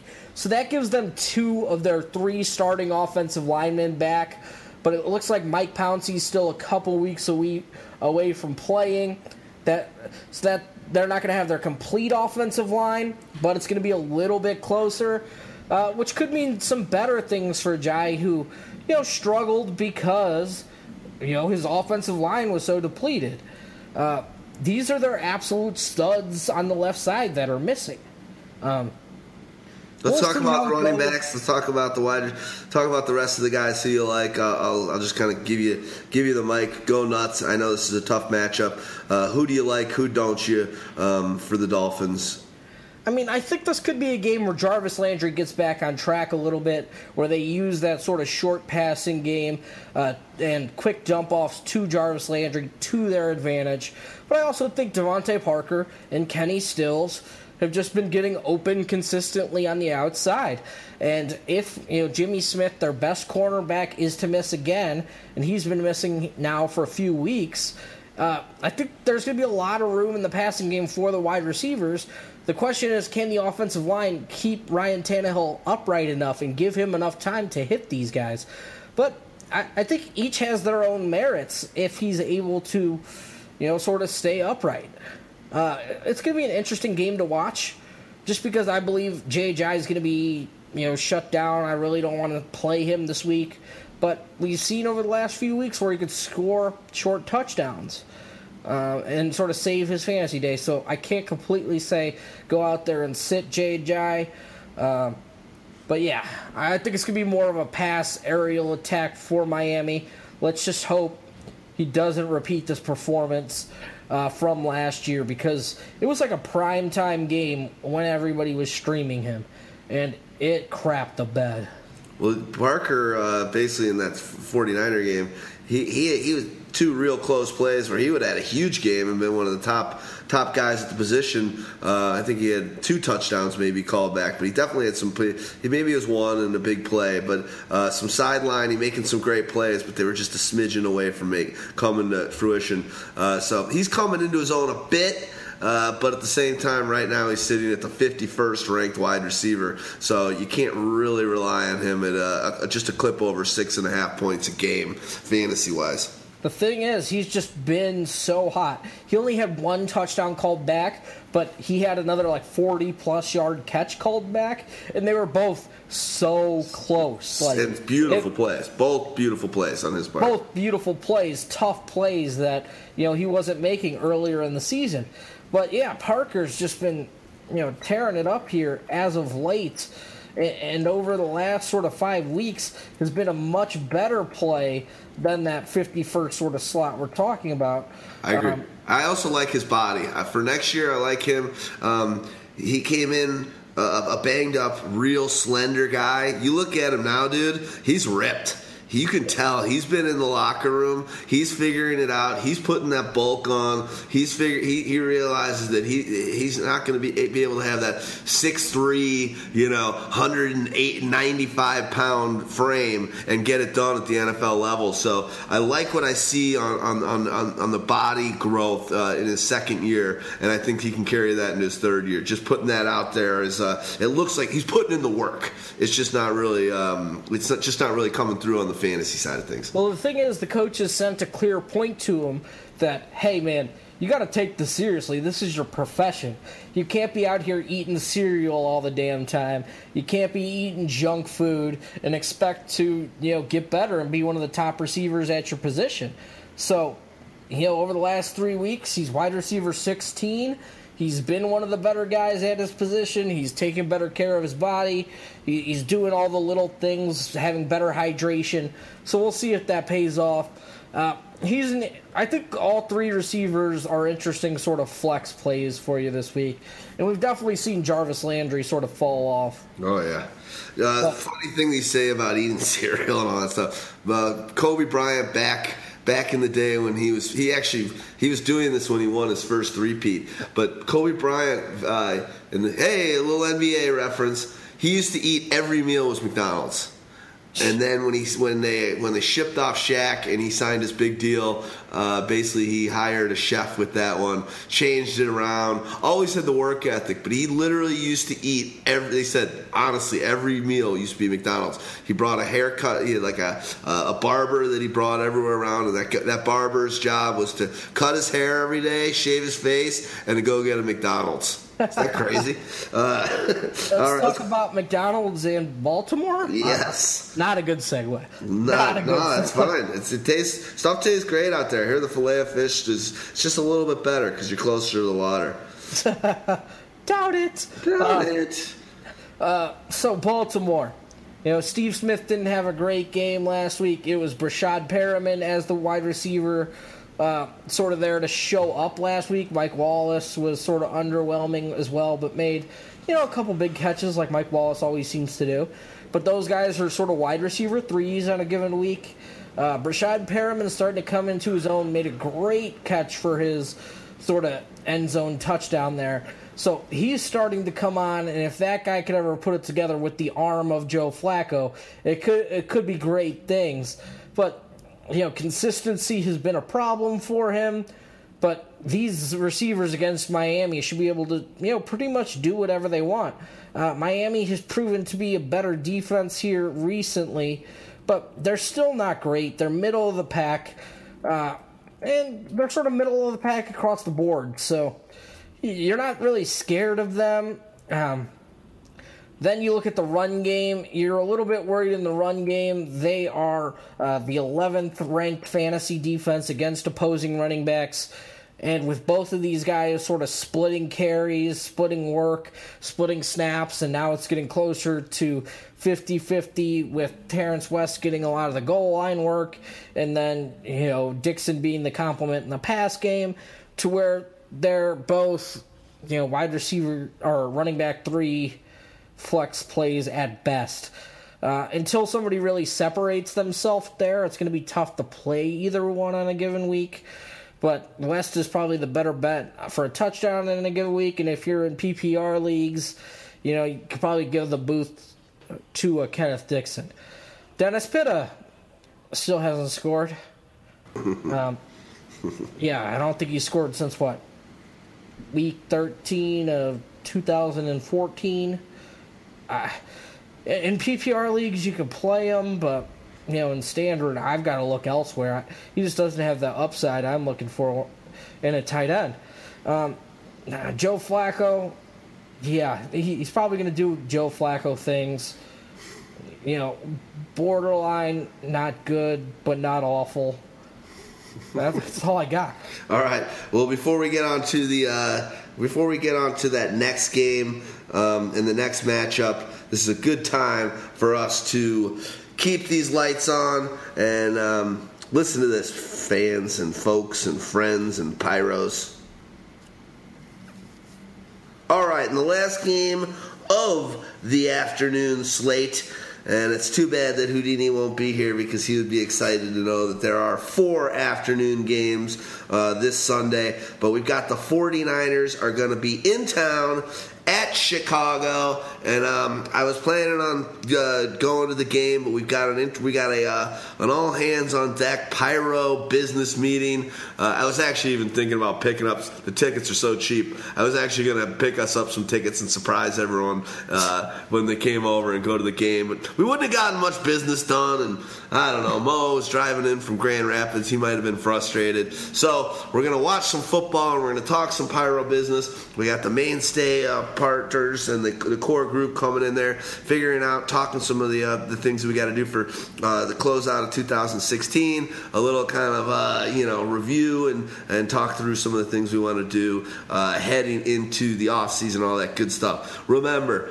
we forget sometimes, but this is a business, and that is the reason why you're hearing some of these ads. That is the reason why we're doing some of these live reads. That is the reason we love this as a hobby. We love waking up and doing this. We love giving you guys the goo and the knowledge. But at the end of the day, it comes with a lot of costs, a lot of hours spent, and we're just trying to really step up our game on all levels, and that's to treat this as much like a business as possible. So wish us luck on Sunday while together having some Val Verdes, talking through the Pyromaniac.com current and future, and we're excited to have Mo in. We've only really been face-to-face with him a few times, and one of the future Pyro promos. The next Pyro promo I do will cover some of the stuff that he's been doing.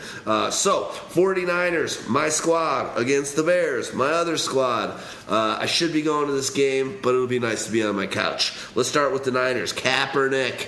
How the hell he must have just been not healthy and not ready to go at the beginning of the season, because now you just see him doing those Kaepernick things from 3-4 years ago.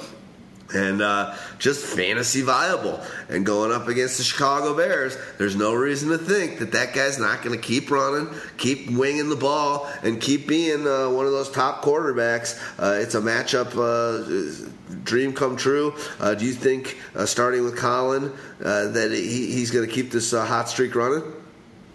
Yeah, against the Bears, who have no secondary, who can stop opposing run games, which means tough things for Carlos Hyde. Yeah, I like Colin Kaepernick a lot this week. I mean, over the last 5 weeks, he's only played in 4 football games, but is the number 6 passer. He's averaging nearly 25 fantasy points a game. He's going to rush it for 70 yards. But he has 100-yard rushing upside. He's doing everything you want from a fantasy passer, and their team is so bad that he is going to continue to pile up garbage time stats. But he's doing it also efficiently to where he's not throwing touchdowns, he's not fumbling he's not throwing interceptions, and he's not giving away the football. So you can't really blame these losses on him. It's all on their defense, man, and the players have been making some bum. I saw Torrey Smith dropped a touchdown on him the last week, and he's had some. I mean, that happens to every quarterback, but there have been some missed opportunities, even with those gaudy stats you're already mentioning.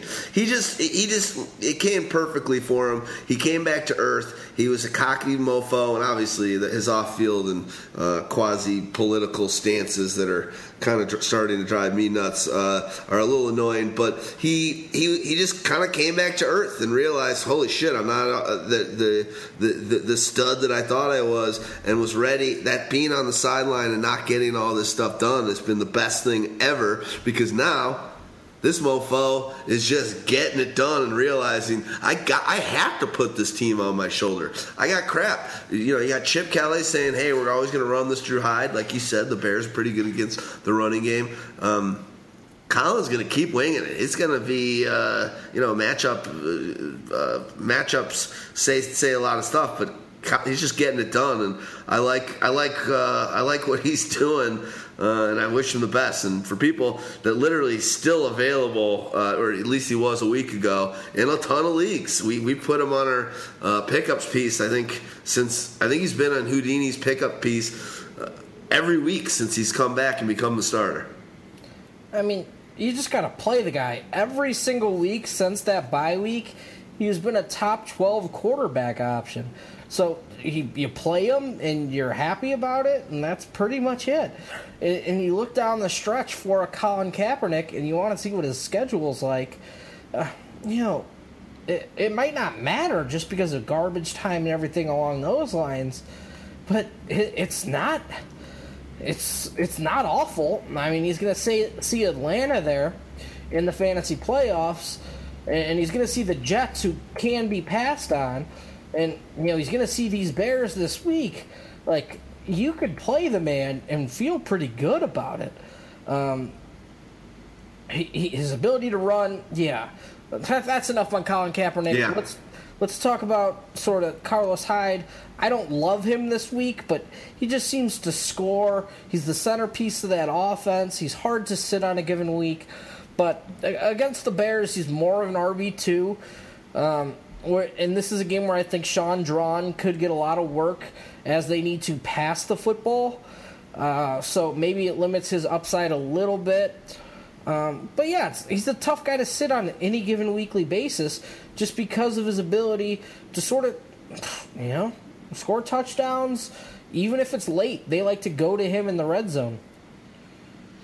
Cool. Should we go on to the Vance McDonald? He's kind of a hit or miss guy, but he's better than a lot of tight ends out there. Do you think he can do anything in this matchup? The Bears are going to be without their top 2 coverage linebackers in Jarrell Freeman and Danny Trevathan, who was just placed on IR with the ruptured patella tendon. So, yeah, I think going up against a rookie sort of linebacker and Nick Kwiatkowski, he could be able to get some openings. He's been by far their most effective pass catcher in terms of average yards gained, in terms of sort of adjusted yards per attempt, all those sort of metrics you look at. So, I like Vance. You look at him from the beginning of the season, he was getting the two targets. He started out with 3, and then over the last 5 weeks, basically he's out of those 4 out of those 5 weeks, he's gotten 6, and then in that Miami game he had 8 targets. So looking good. He's had 2 touchdowns in the last 4 games. I agree. 2 double-digit points in 2 out of those 4 games. So we shall see. But not if you don't have a better option at tight end, especially in this Bears matchup, could be a good way to go. Let's head over to the Bears side of the ball. Oh, my God. Cutler can't get 300-yard games, but Hoyer and Matt Barkley can. This is exciting, to be honest. I played a defense. I picked up the Titans and played them against the Bears. Looked like a genius through the first half. Then I said that to myself, like any douchebag that's having a good moment. Like, yes, such a great move. Good job. Awesome. And then Barkley proceeded to light it up in the second half. Yeah, I mean, the Bears, they went pretty much abandoned the run game because they were down by 3 touchdowns. They only ran it 22 times in that game, threw it 54 times. So and you looked at it like, how did they abandon the run game again? Jordan Howard is rolling. Like, just stop doing this to me. I don't get it. It's quite frustrating. But Jordan Howard is a guy you should be starting. Over the last 5 weeks, played in just 4 games, but again, is a top 12 option ahead of guys like Devonta Freeman, going up against the worst run defense in the league in the 49ers. Absolutely play Jordan Howard this week. He's going to be owned, highly, highly on a lot of DFS sites. So, play him. Let's talk about the wide receivers. In mentioning how Barkley came back and had that great second half, that came along with just an endless amount of drops, including the game-tying game touchdown that Bellamy dropped. If I was a coach, I would have cut him right at that very given moment, and then they ended up losing it. But tons of drops, endless drops. 10 drops. 10? 10. Holy most shit. Drops ever recorded in a game by Pro Football Focus. Oh, my God. And they've been around since like 2006 or 2004. Sorry, boys, I can't remember exactly which number it is. My bad. But, yeah, the most drops, since at least the mid-2000s, that's ridiculous. Bellamy dropped the easiest route possible. You run 3 yards up the field, you get into the end zone, you stop, you turn around, you look to the quarterback hits you in the hands, and you drop it. And the guy that was guarding you slipped behind you. Yeah, and you've got a 4-yard cushion to where you're not going to be smacked right away. Awful. But then Deontay Thompson on the 4th down play, Barkley drops a dime to where only he can catch it, puts it in his lap, and he drops that one too. But yeah, if they weren't dropping the ball, I can only imagine what Barkley's numbers will look like. But I still don't think it's going to be something that he's going to be able to repeat a lot here down the stretch this season. He's still not a very good NFL quarterback. He doesn't have an NFL arm. We'll see. He could turn into like an Alex Smith type player, though. He's not as athletic. But he could be a game manager, check down Charlie type of, quarterback. We'll see how that develops, but this is a guy who was a former number 1 overall pick potentially, and then fell to the 4th round in the draft after, going back to USC to, try and win a national championship. But we'll see how that shakes out. Marquise Wilson is the guy who came back off the PUP 2 weeks ago, but had an absolute bananas game sort of out of nowhere, putting up 125 yards and a touchdown. And if he didn't drop some of those passes that we're talking about, those 10 passes, he's closer to like 180 yards. It would have been a huge fantasy game. And this is a guy who had all the college pedigree early until sort of getting kicked off that program and becoming a 7th-round pick. So we'll see if he's able to develop, because Cam Meredith, he's a guy, but he's probably more of a 4th receiver on an NFL roster. He's never going to be the man, and thinking he's going to be the man is bad. We saw a converted, wide receiver in Daniel Brown catch the tight end touchdown this week. We'll see if he's able to remain involved. They had just picked him up here a couple weeks ago. We'll see if that's something that's able to continue, or if maybe it'll be the guy from Harvard, Ben Brunacher, or a veteran like Logan Paulson. But counting on any of the Bears outside of Jordan Howard for your fantasy teams seems like putting, money in the wrong basket. There you go. Before we get to the next matchup, I'll give a real quick Pyro promo. We got some, I mentioned Mo coming into town on Sunday. He does the Pyro Podcast Light. Make sure that you're checking that out. This is the heavy. This is the one we've been doing for ages. But Mo, I think, is on his 54th episode of the Light. He usually brings on, in season this year, he's been bringing on an expert from another part of the podcast, Fantasy Football Podcast Network, one in which Mo kind of has started, and there's a lot of fantasy football podcasts out there, and he brings on a bunch of these guys into the mix. In the off season, he's interviewing and doing fantasy football talks with a lot of these people. Great show. It's he does an excellent job with that. Talks a lot of DFS, talks a lot of streaming, talks a lot of Vegas, talks a lot of he's a very astute guy like Staggs, who follows and is very studious on fantasy football. So the Light kind of brings out those elements and brings out some of our our colleagues within the podcasting and fantasy football industry, which is great. He's had people like Charchian on it, Barry, TJ Hernandez. He has Tuvi on plenty of times. He's had many of these guys. Paulson's been on the show with them. So check it out. It's great.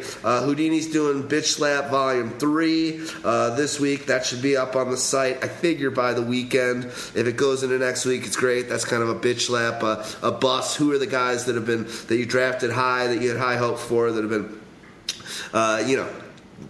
duking down your throat, and it's a funny piece. We're also going to be doing, I don't know when this is going to go up, but it looks like we've already gotten some feedback and some content on it so far, but we're going to do a little Pyro collective for getting prepared for the fantasy football playoffs. Just some little anecdotes and some notes and some bullets and thought starters on what you can do now, between now and the start of your playoffs and over the next couple weeks, to really get yourself and position your team to be in the best spot possible, to really make a run through those last 2 or 3 games, bring home the trophy. Important late season strategy. So that's the Pyro promo there. Some of the content that you're going to be seeing on the site over the next 5 to 7 days. All right, let's get on to the Bills at the Raiders. Start with the Bills. Sammy Watkins back. Actually had 80 yards. Didn't play many, but it looks like after he was able to come out of that unscathed, you got to think that he's going to be moving up and get more opportunities and snaps. And let's start with him, I suppose. And there's a lot of fantasy goodness in this game. Yeah, Sammy Watkins played like 40% of the snaps. We're probably more likely to see that rise to 50, maybe 60% here this week. And against the Oakland Raiders, who are a little bit beat up at the cornerback position and early in the season got exploited by a lot of wide receivers, he should be in line for a nice fantasy day. I think you could definitely start him as a wide receiver 3 type flex play with some upside. I mean, the guy just oozes upside. If he could get back to sort of his early or late season ways from last year, he's going to be a great pickup for you if you held on to him or if you picked him up off the waiver wire here in the last couple weeks. Moving on to LaShawn McCoy. LaShawn McCoy had another huge game, scoring a couple different times. We saw that sort of breakaway speed that he has and those sort of shifty moves that only he possesses. He's just one of the funnest guys in the league to watch. And when he's healthy, he just needs to be in your lineup, especially against the Oakland Raiders, who, have been known to give it up to opposing running backs. Those are two guys I'm looking forward to playing this weekend. I'm not looking forward to playing a Charles Clay. Charles Clay is trashier than trash. Tyrod Taylor, finally, to wrap up the Buffalo Bills. Tyrod Taylor, now with Sammy Watkins back in the fold, with LaShawn McCoy looking fully healthy and just run like out of his mind. Tyrod Taylor also adding his own ability to run. It is a weekly fantasy sort of back-end QB1, and we've seen Sammy Watkins elevate his game enough to make him a viable fantasy player down the stretch. And the way his schedule sort of lines up for the rest of the season is pretty good if you're looking for a guy who might be on the waiver wire to play for you. So that's it for the Bills. Let's talk Oakland Raiders, and let's talk Derek Carr, who David Carr says has 2 dislocations on his pinky. What do you think about that? Well, as I show you over Skype right here, my dud finger that I had in my flag football game, it never really curved back, but I remember the game vividly, and I remember what happened going for a flag, and basically my finger was a Z, where the bone to the middle was there, and then it comes back, and I was looking at it, I'm like, holy shit, and then all of a sudden you freak out, and you realize you got to pull it back in, and I guess he said it was the worst pain he's ever felt in his life. It was one of the worst, but I have felt worse. But I think I was lucky because I only had 1 dislocation. I was able to snap it right back in. It's never healed. It's a totally fucked finger. I'm giving you the peace sign now. We've done that before. But the way that these guys rehab, his fingers will be fine. But to have 2 dislocations, I can't imagine. That means you basically got to lock one in while the other one's still dislocated. I mean, that's just fucked. You've only got 3 things there, so all of them are basically, it's like remember that Rubik, you're not going to remember this because you're too young, but the Rubik's Lynx, there was the Rubik's Cube, and then they had the Lynx. It's basically like the thing's just a dud, or the Rubik's Snake. It's like the snake dangling around before you get it done. I can't imagine what was going on, but in an apropos, a graphic that we posted on Twitter last week was the Derek Carr with the glove on, and the Star Wars Luke dark side before that even happened, and then he comes out and he's got the black glove on, and Andrew Siciliano even said himself, he's like, one step closer to the dark side, and you got him in the black unis. So Derek Carr, obviously just a fantasy beast right now. That team's as hot as it gets. To be able to pull out a victory like that kind of came out. The game was over in everyone's mind after the end of the first quarter. Then basically, whatever. I won't go too much in the back, but Cam Newton basically made 5 plays the whole game. Then they're winning, and to show that moxie and have the Raiders come back and be able to pull out that victory just shows how far that franchise has come, and it's going nowhere but up. So Carr, quickly, I'll let you talk about what you think he'll do in this matchup, and then I can go and discuss a little bit about the wide receivers. I mean, Carr against Buffalo, it's not like Buffalo's a world beater. They're top 10 in fantasy points against. So they're a little bit tougher than average, but they're not world beaters. They can get pressure on occasion, but I'm not too worried about Derek Carr. I'm just worried about his sort of injury. The guy I more want to play in case he's a little bit injured is Latavius Murray. The Buffalo Bills give up pretty much the 17th most fantasy points to opposing running backs, we've seen them be destroyed by running backs this season. On occasion, we've seen David Johnson score multiple touchdowns against them. We've seen guys like Carlos Hyde do that. We've seen guys do it. So let's see if Latavius Murray can do it. And what did he do? To score another touchdown last week and waltzed into the end zone, pretty much sideways, sidestep into the end zone.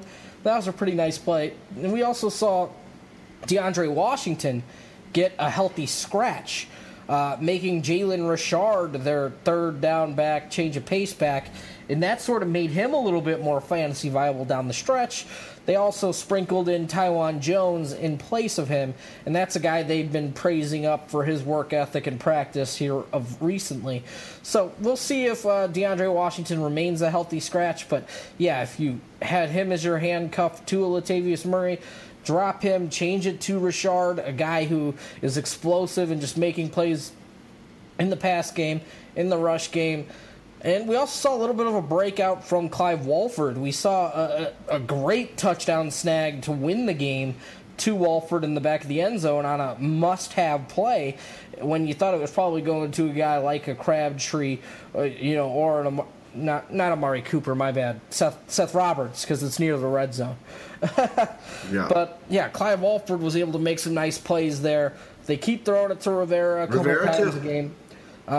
But, yeah, he's just being, if I had to vote for my MVP, it's Derek Carr. That guy is, if I had a vote, I know Matt Ryan and Drew Brees are putting up better fantasy numbers, but leading a team and taking them sort of out of the depths of where they've been and just making this team, a powerhouse in the AFC right now, Derek Carr's my vote. Yeah, he's great, and you know what? You can just tell the confidence that he's so in control of his game that he's having a good time. So let's go over to Amari Cooper. He's obviously having those moments, and it just seems like this is what you're going to get. We're sitting here 12 and last year, so you're sitting here 16 games, 30 games into his career, essentially. And basically, it seems it's like a very stagnant up and down. He has his big games, but his floor is just dud city. And when you look at, on Sunday, he had 2.2 points. He had an okay game the week before because he had a touchdown, but really that only came on what you like to say 4 for 57. And then the week before that, he had a dud of a game. So it's really peaks and valleys. And as you come down into the end of the season, especially because last year he ended the season last year in his last two games with 3 points through 16 and 17.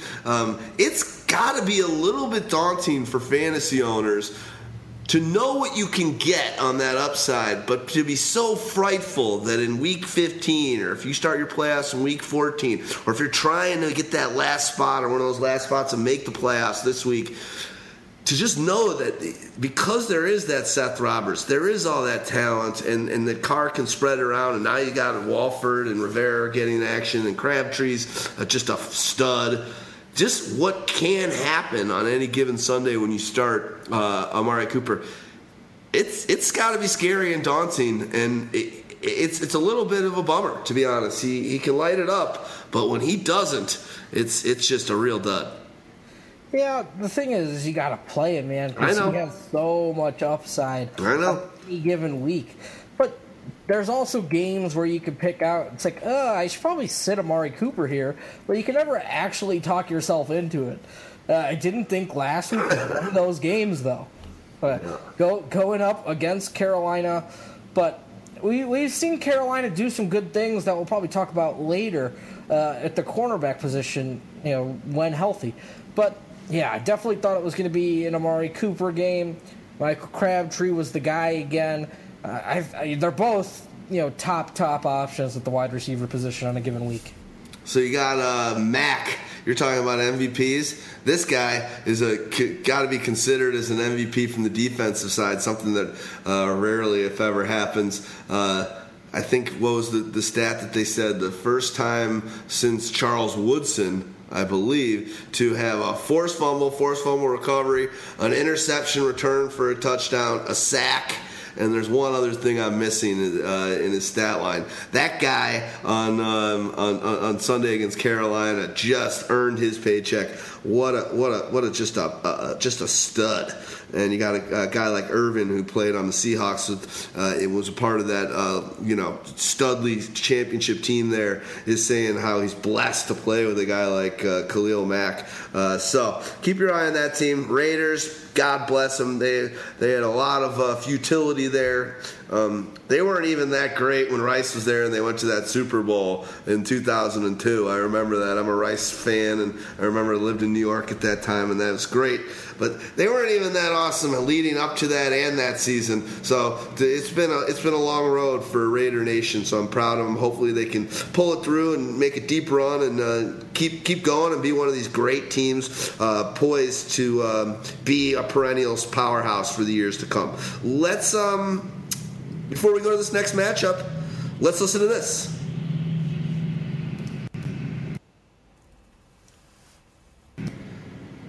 All right, the Giants at the Steelers in the second afternoon game. Let's start with the Giants, the visiting team. This one's got another one of those games that could be seems on paper to be quite exciting from a fantasy standpoint. Let's see if that actually ends up being the case. But as you say, what we'd like to start out here is that opened up, the over-under on that one opened up at 50 points for the over-under, and now it's sitting at 49, so obviously Vegas thinks there's going to be some points scored there. Yeah, I mean, it's Ben Roethlisberger at home versus Eli Manning, a team that's 8-3 that many don't think should be 8-3. They think they're one of the most overrated teams in the league based on their record. Let's see if Pittsburgh can sort of put them in their place. And they sort of match up well. So Pittsburgh, is pretty good against opposing quarterbacks and opposing wide receivers so far this season, but they give it up to opposing running backs. Rashad Jennings crapped the bed in an absolute, pristine matchup against the Cleveland Browns last week. And it's sort of unfortunate, but, what are you going to do? I mean, Jennings is a running back 3 flex play like he is every week, and he should never be rated higher than that just because he can crap the bed at any given time. It's seriously disgusting. Eli Manning, this could be a game. He seems to step up against his level of competition, and they might have played down last week, but now he's got Ben Roethlisberger, that guy who from that same heralded draft class, the guy with the Super Bowl rings, and they're sort of battling it out to see who's going to be that generational quarterback from that class, because Phillip Rivers doesn't have any hardware to show for it, but he's got all the numbers. Roethlisberger's got a ton of numbers now after sort of transforming himself from being a game manager earlier in his career. We'll see how this all shakes out, but I like this as a good football game. I do think Odell's going to Odell, except they've allowed just 6 passing touchdowns to opposing wide receivers on the season. The Pittsburgh Steelers have, so maybe it's a little bit of a tougher game for Odell, but writing him off is nearly impossible. Sterling Shepard, Eli Manning came out and said, hey man, I'm sorry for not even looking your way. I'm sorry for not getting you a target. And this is a guy who had at least 7 targets in his past 8 games before that. And that was just one of the most inexplicable things I've ever seen. All he had was a run. He had 0 targets and 1 rush. I know. It was insane how they looked away from him that week, especially in a pristine matchup. But what are you going to do? It's over and done with now. He's also an interesting play. Victor Cruz is good for one big play a game, but other than that, not a great play. Will Ty crap the bed in an ultimate pristine matchup himself. Ended up with nothing, 2 for 13. Awful performance.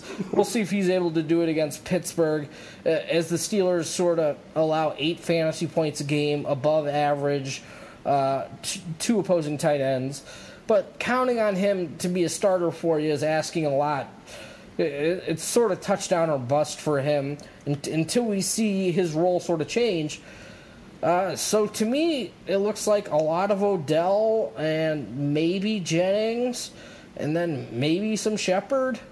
But I don't even really want to play Manning, but he's probably a bottom line QB1 who could potentially rack it up in garbage time. But their defense is also very good. Yeah, I agree. It's a tough team. They need to pull some they need to put the pieces of the puzzle a little bit better there, in my opinion. But Odell, beastly. So let's go over to the flip side. Go to the Steelers. To be honest, I hate saying it, but they're a three-headed monster. You saw, finally, I think I saw Ladarius Green make a couple plays last week. I don't know what that means moving forward, but, you're playing your Big Ben. You're playing your Brown is obviously a starter. Bell is getting is hot as hell, beast mode.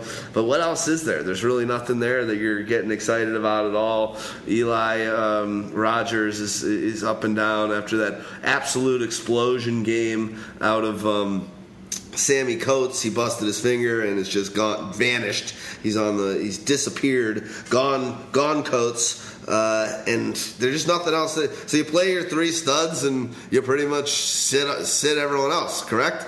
Yeah, I agree with you, except the Giants are allowing the second fewest fantasy points to opposing quarterbacks, but it's Big Ben at home. Like, you just don't pass up Big Ben at home. I can't wait to see the shit that is talked between Janoris Jenkins and Antonio Brown. Especially after seeing what he said to Terrell Pryor after he put up 19 yards against him last week. Hilarious Twitter exchange that we happened to retweet. So that was something funny that happened on Twitter this week. But yeah, start your studs here. Eli Rogers maybe on the outside just because he plays a lot of slot. Their slot cornerbacks aren't great there for the Giants, so maybe he's the one piece that you could consider playing.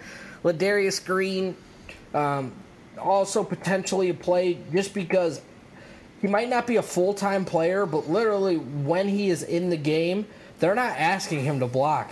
They're sending him out on pass routes, whether it's vertically down the field or the short dump offs and let him use his speed after the catch. So I think those guys are all the guys in play. Other than that, pretty much stay away from Coates until he proves he's otherwise healthy. Cool. Well, let's move on to the next matchup. Before we do, quick Pyro promo. Subscribe to our email. You can find a little icon off of our homepage on pyromaniac.com to the left. It's a little mail icon. Subscribe to our email. We actually have started this season doing the Pyro Heat Index, which is an email that comes out that kind of just recaps all the content that we've been doing on our site. What's that? Heat check. Sorry, what did I call it? Pyro Index? Yeah. Sorry. The Heat Check. Pyro Heat Check. And it's an email newsletter that we're sending out to all of our audience of people that have signed up for it, and it kind of recaps all of our all the content we're putting up on the site on a weekly basis, which is pretty crazy. It's something on each week we're doing about 9 to 13 original pieces of content each week, which is just awesome. So sign up for that. Some people like to get that email and get that push to you, and then you can during the weekend while you're sitting back. I know the last couple weeks I got them out a little later than I had hoped to, but that'll change for this week. I'll get it out on Saturday. It comes out. So sign up for that, and then you'll get all of our content sent to you via email. You can click to the links, and please do that. So let's go on to an exciting one, I think. It's the second last game in the afternoon. Quad boxes can happen on the Red Zone this Sunday, and that's going to be the ever-hot Redskins are at the Cardinals. Yeah, so when we look at this game, the Cardinals are still pretty tough on defense. The Redskins are super hot right now on offense. which sort of battle wins. We've seen, the Arizona offense take major steps back to where it's making it tough to win games. Carson Palmer's turning the ball over, getting sacked, and they're playing on short fields.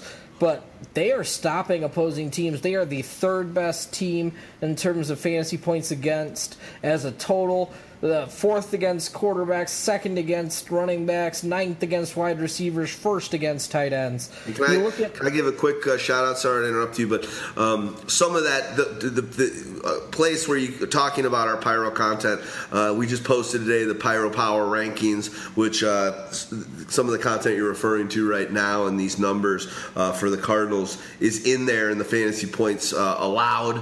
And then later in the week on Fridays, we post the positional points against, which is kind of a more minutia, and that's done by @Pyrolytics. So just kind of not trying to do a Pyro promo in the middle there, but that Pyro Power Rankings is one of my favorite go-tos in fantasy football, and that comes at the hands of you Stag Party. So just letting those guys know that the source and the stats that you're getting, the analytics you're getting right now is available to them. Absolutely.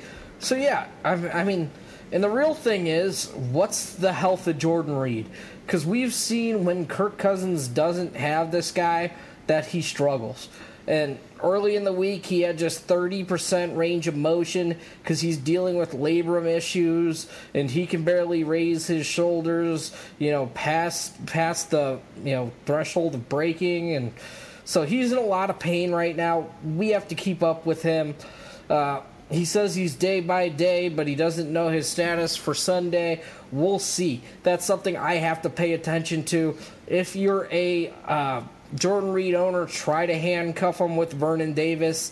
Vernon Davis, when called upon to be the number one tight end in this offense, has been very good. So that's a better option than maybe streaming another guy off the waiver wire like a Will Tye if you're a Reed owner. So consider that. Otherwise, yeah, Deshaun Jackson got over 100 yards again, scored a touchdown. Kirk Cousins, even though he's going up against a tough defense, is going to be a tough guy to sit, but he's more of a borderline QB1 than a absolute must-play for me this week. I just think Arizona's very good, and if Patrick Peterson's back to health, he's going to shut down whoever they decide to put him on. And it'll probably be Deshaun Jackson, but I think Jamison Crowder is an interesting player just because he's going to play in the slot. We've seen Tyrann Mathieu not be as healthy as he would like with his knee and sort of shoulder injuries, sort of all piling up against him this season. But yeah, Jamison Crowder's been excellent this season, keeps sort of getting open. Pierre Garçon, consistent 5 for 50. But this is a game, again, where I'm avoiding Rob Kelly if I can. He's more of a RB3. We talked about it, pretty much all, last couple weeks, that Rob Kelly has the toughest schedule in fantasy football coming down the stretch here. You don't want anything to do with the Washington Redskins against opposing running backs. You mean against the Washington Redskins against these defenses? Yeah, I agree. It's tough, and you saw it firsthand. Kelly coming off his 3 touchdown, one of the greatest games of the season by a running back. They gave up on him early. They're like, all right, Kelly's not getting it done. It was a good run. We need to put this into other hands, and they went into Chris Thompson, and they just said, Cousins, we're throwing this thing, and that's the way we're going to do it. And that's something that could happen again. Yeah, that could definitely happen again, to where Chris Thompson definitely has a chance to score more fantasy points than a Rob Kelly. The only thing is, if you're a Rob Kelly owner and you're playing him, you're hoping for a short yardage LeGarrette Blount-style touchdown. Yep. Interesting. Well, I agree. Let's hopefully Reed can come around, and Crowder is what an efficient season that guy's having. The amount of targets and what he's doing at a fantasy level, he's ranked 16th. He's ahead of guys like Baldwin, just ahead of Crabtree, ahead of a lot of big name guys, Robinson, whatever. So Crowder coming out of nowhere. Not really. He becoming more of that 4 for 40 guy last year and a return special teamer to a guy that is a legit fantasy play each week. Let's go on to the offense for the Arizona Cardinals. The confidence level seems to be very low in general. Some big plays that happen. I don't know. You mentioned Palmer. He's making turnovers. He seems to be kind of a shell of himself. Larry Fitzgerald's getting it done. That is for sure. He's the 12th ranked wide receiver. A ton of targets, catching everything around him. Probably going to finish. He'll finish the season with another 1,000-yard season. Floyd, you can't trust. Big play in the game on Sunday, and he dropped to a first down that was right in his lap. You got the injured guys that are always injured. They're slight wide receivers. Brown just came back, but now isn't J.J. Nelson's out. They're just all over the place. It's just I'm other than David Nelson on that offense, it's pretty much and. Did I say David Johnson? Other than David Johnson and Larry Fitzgerald, for me, it's just too risky. For my blood, in this matchup, and the Redskins you can score against, it's fine. I think those are the only two guys you really want to put in your starting lineup. I mean, I agree with you. It's just Larry Fitzgerald and David Johnson as sort of must plays. Carson Palmer, I mean, he's probably like QB 15. He's middle of the road. That seems about right for him. He might turn it over, but they throw it enough, and they throw it to David Johnson, who's dynamic enough to get things open. Larry Fitzgerald playing out of the slot shouldn't see a lot of Josh Norman. But John Brown left that game, again, with a hamstring injury, so we don't know if he's going to be healthy. You know, all these guys on the outside seem to be beat up. So I don't know who Josh Norman's going to cover, or if he's just going to cover a side, and how that's going to work out. But I'm not looking forward to any of these other players besides Larry Fitzgerald and David Johnson. Yeah, Norman's he's a psycho, dude. He's a psycho. I mean, there's a lot of head cases in this league, but there's just watching him and his matchups. I mean, that Dez thing on Thanksgiving. He's an instigator, dude. He's the nutty guy that gets going. I don't know. I don't really like him. He's kind of a head case. And then after all that, he's like, oh, everyone's apologizing, and it went from like unloading the barrel to that's on field. He's just a little bit psycho. I don't know. I don't like that guy as a player too much. Let's go on to the next matchup. But before we do so, please be patient with us and have a listen to this. All right, the Buccaneers at the Chargers. The Buccaneers pulled off a sweet upset against the Seahawks.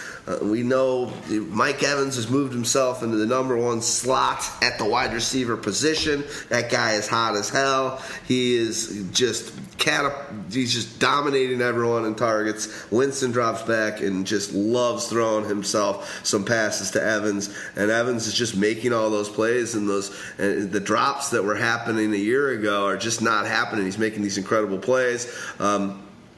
This seems like another one of these fantasy gem games for both sides. Just kind of everyone's going to be throwing up a menagerie of points, to go back to that covers. This one is it's a 47.5 over under, and it's from the open to right now it's going up. So you got to think that everyone's thinking that the weather's going to be good in San Diego, and that there's going to be a lot of fantasy points and a lot of scoring in this one. Yeah, I mean, the thing is, you just hope Jameis Winston could keep taking care of the ball. We've seen him sort of be very efficient, take care of the ball, not throw interceptions, not really give up fumbles here in recent weeks, and that's made him, much more efficient as a fantasy player. And, it could make him even more efficient against San Diego. But San Diego, has been getting it done on defense. We've seen Joey Bosa just eat up players here and get tons of pressure, and I'm not worried about this Tampa Bay offensive line stopping him. So I'm interested to see how that sort of matchup shakes out. And Yeah, I'm playing like Mike Evans. I'm playing Cameron Brate. I think you can make a case to play.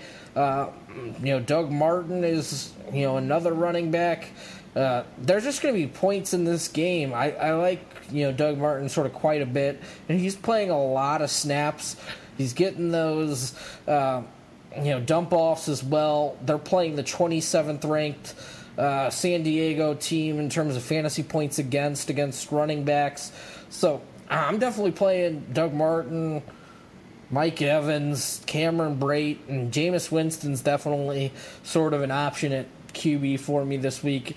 If you don't already own him, of course, pick him up for the fantasy playoffs. But also, you could definitely pick him up and play him this week. I like all their options. The question is sort of second wide receiver. Is there anybody you can trust? And I don't think the answer is yes. I mean, sometimes it's going to be Russell Shepard. Sometimes it's going to be Cecil Shorts. And sometimes it's going to be Adam Humphries. So that's where it's tough to call. But Mike Evans is just getting so many targets. Cameron Brate's maintaining involvement, maintaining red zone involvement. That those guys need to be in your lineups this week against San Diego. Totally agree. Couldn't agree more. I almost wonder if they did have I almost feel like for Evans and Evans owners, it's almost like this is just that there's no one else to go to. Brate's having a great season, but you almost don't want to have a complimentary player on the other side drafted or a Vincent Jackson come back healthy because he's just, you can see it when you're watching Winston. When he drops back, dude, he's like, where's the tallest guy? Where's my guy? And he just throws it into triple coverage. You saw it. It almost cost him in that game against Seattle. Let's move over to the other side and the Chargers. Bolo knows. They're fantasy relevant. They're doing it up. Obviously, let's start with Tyrell Williams. He's a little banged up. His shoulder's messed up. Are you worried about him, or if, based on his performance over the last 4 to 5 weeks, as you've called, you just kind of gotta think that it's going to keep on coming, right? Yeah, the injury concerns me a little bit. It's a labrum injury. That injury is sort of very painful to play through. We'll see how it affects him. I'm going to knock him down my rankings a little bit, just because he's like a top 5 player for me. The matchups are there, the targets are there. But yeah, they've started to also intersperse, Dontrell Inman, get him a nice load of targets. We'll see if Tampa Bay tries to take away Antonio Gates again. That's something that they did last week, is pretty much took Antonio Gates out of the game, made him go to the wide receivers. And it didn't work. I mean, San Diego got the edge.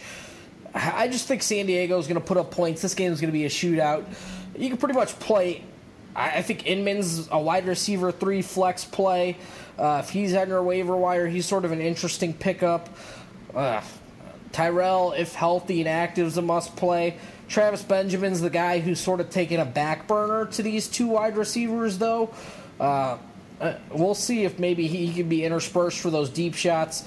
But I also don't think he's fully healthy. I still think he's got that sprained PCL.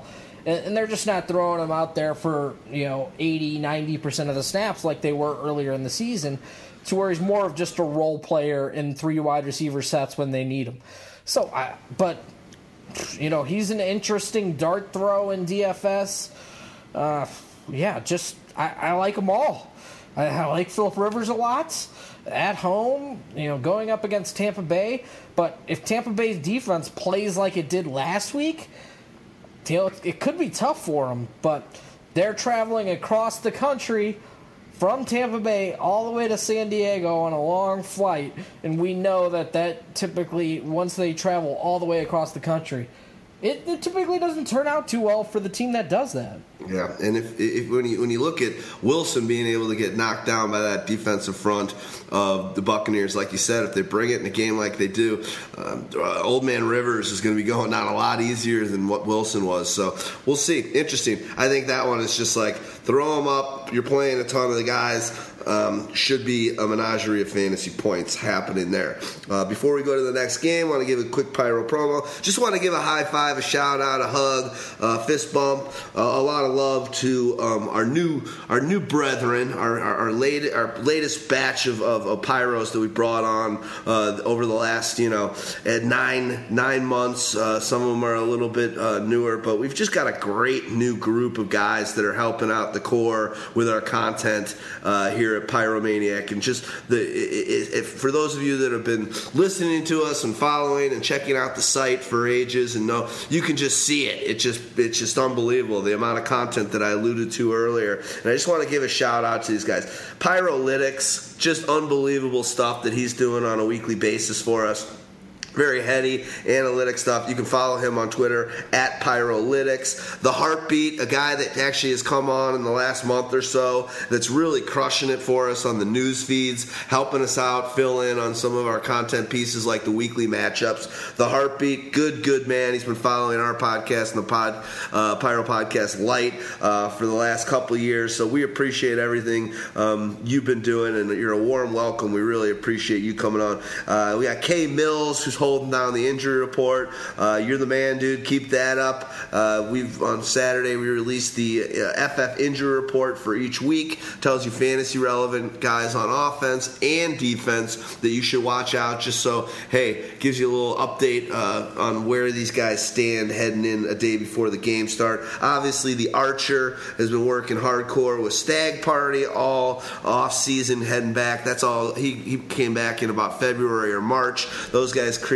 and crafted our algorithm and our formula for the Pyro Heat Index. The Archer, love you, buddy. Excited to have an off season with you because you do some great content for us during the off season. Draft strategies. He does IDP tiers. He does his own tiers, and he's a big IDP guy and does a lot of deeper, bigger, kind of heady fantasy leagues. So Archer, great stuff. Louis Mack, hope everything's going well. He's holding down that weekly matchups, and then life came along and he had to get himself a job that kind of pulled him away from things. So right now he's focusing on that. But Louis Mack, an amazing help and amazing assistance this season for us. So we appreciate it. I just want to give a call out to you guys that all your hard work and effort is going heavily noticed by me, by Stags, by Houdini, by Mo, and by OC, and by the rest of the crew. And we really appreciate what you're doing, and our fans and our Pyros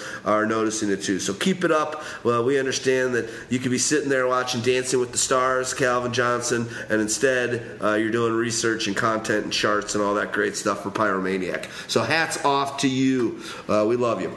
All right. Panthers at Seahawks. Football night in America. Let's start with the Panthers.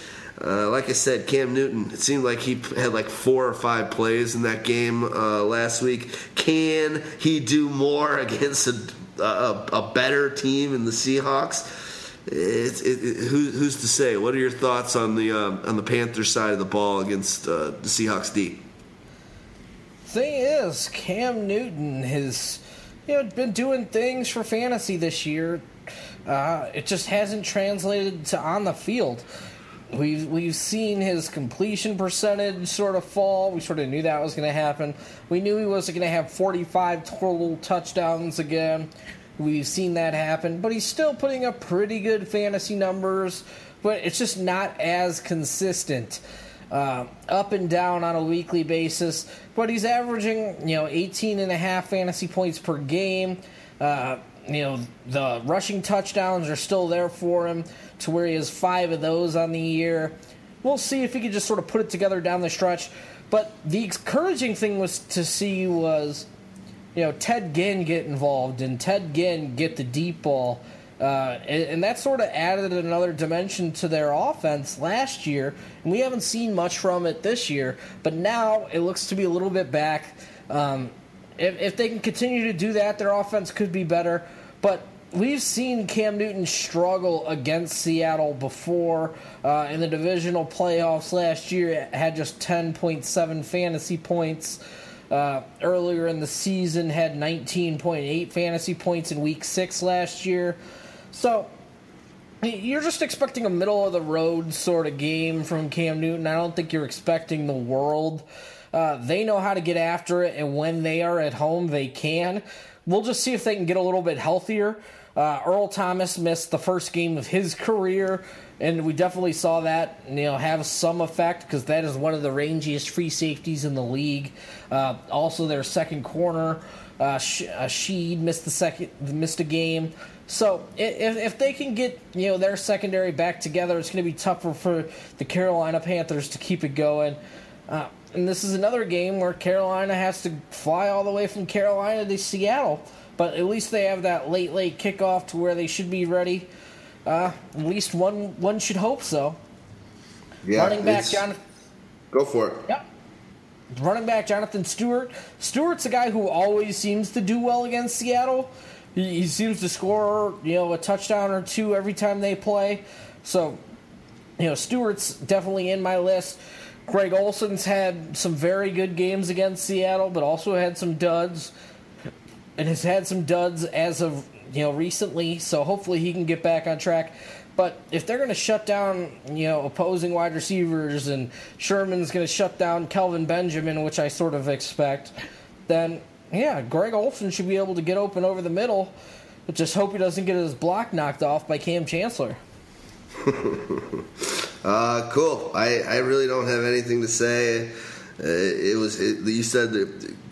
Let's see if the greasy wheel, if the whatever wheel gets greased. You saw in last week's game, Calvin Benjamin come to the sideline, yell at the offensive coordinator, flipping out. 2 plays later, he caught a 48-yard touchdown that was a great catch on his part. So sometimes when you see these wide receivers, i.e. talking about Cooks earlier in the show, you got a bitch and then they feed you Morris. So it'll be interesting. Yeah, I don't know. The Panthers... Are they out of playoff contention? I mean, to go from basically almost running the table last year, being in the Super Bowl, and then this year, essentially, I don't think they win this game. I think that they'll. They're not even going to make the playoffs. That is a big fall. So we'll see. I think they need a couple more weapons at wide receiver, but. I got nothing else to say there. Olson's kind of slipping a little bit. He started off the season hotter than hot, and he's kind of coming down a little bit, not being the de facto number one guy over the last handful of weeks, dropping some passes, making some great plays, but owners of Olson are a little more weary than they were, say, 6 weeks ago. Should we move over to the Seahawks side of the ball? Yeah. I mean, the Seahawks are one of the tougher teams to read because they were on a 3-game hot stretch where they were just demolishing opponents. And Russell Wilson looked to be back. They had, Jimmy Graham be a the top tight end over a 3-week stretch. Doug Baldwin was the number 2 wide receiver over a 3-week stretch. Russell Wilson was up there at, QB3 over that stretch. But then Russell Wilson laid an egg, rushed for 80 yards, but ended up with, 12 fantasy points? Threw some bad passes in that game. Against Carolina, it's going to be a true test because Carolina has some major road splits. When James Bradbury's in the game, this is from Mike Clay. When James Bradbury, their rookie cornerback, who they really like, who they wear number 24, the guy they sort of groomed to replace Josh Norman, when he is in the game, they are active for the game. They allow just 15.75 fantasy points to opposing wide receivers. When he misses the game, they allow over 40 fantasy points to opposing wide receivers. It looks like there's nothing to believe that he's going to miss this game. So if they're able to shut down, Doug Baldwin, and I mean, that's the only guy you really have to shut down, but he plays in the slot a ton. How does that sort of affect things? Because the rest of these wide receivers, Jermaine Kearse, he's been getting targeted a lot lately, just hasn't been making things happen. Tyler Lockett's just missed on a lot of plays, but he looks terrible. He's fantasy irrelevant. He never seems to really look like he's going to make any of the plays. it just seems very off with him. And to quickly reflect on Doug Baldwin, the only thing I'll say with him, out of the 12 games that played so far with them, he scored less than 5.5 points in 5 of them. So the floor on him, he's throwing some dud cities. He's boom bust for sure. So, but he's got those upside games where he could put up 20 fantasy points. Yep. So, and that's definitely in the realm of possibilities. Thomas Rawls, will he be able to roll? We saw that they were able to run a little bit more against Carolina without Luke Kuechly. If he's out again, I sort of expect Thomas Rawls to have a decent game. But, if this offensive line looks like it did last week, they're going to have tough things going. But they always seem to get up for home games. So I won't write off the Seattle Seahawks. But this is a game in, DFS I'm just going to avoid. I don't really want anybody in either of these two games. It's just too unpredictable for me. I'd rather, focus on those Tampa Bay San Diego game, Detroit New Orleans, New York Giants, Pittsburgh. Those are the games I'm going to focus on, and I'm going to stay away from this one.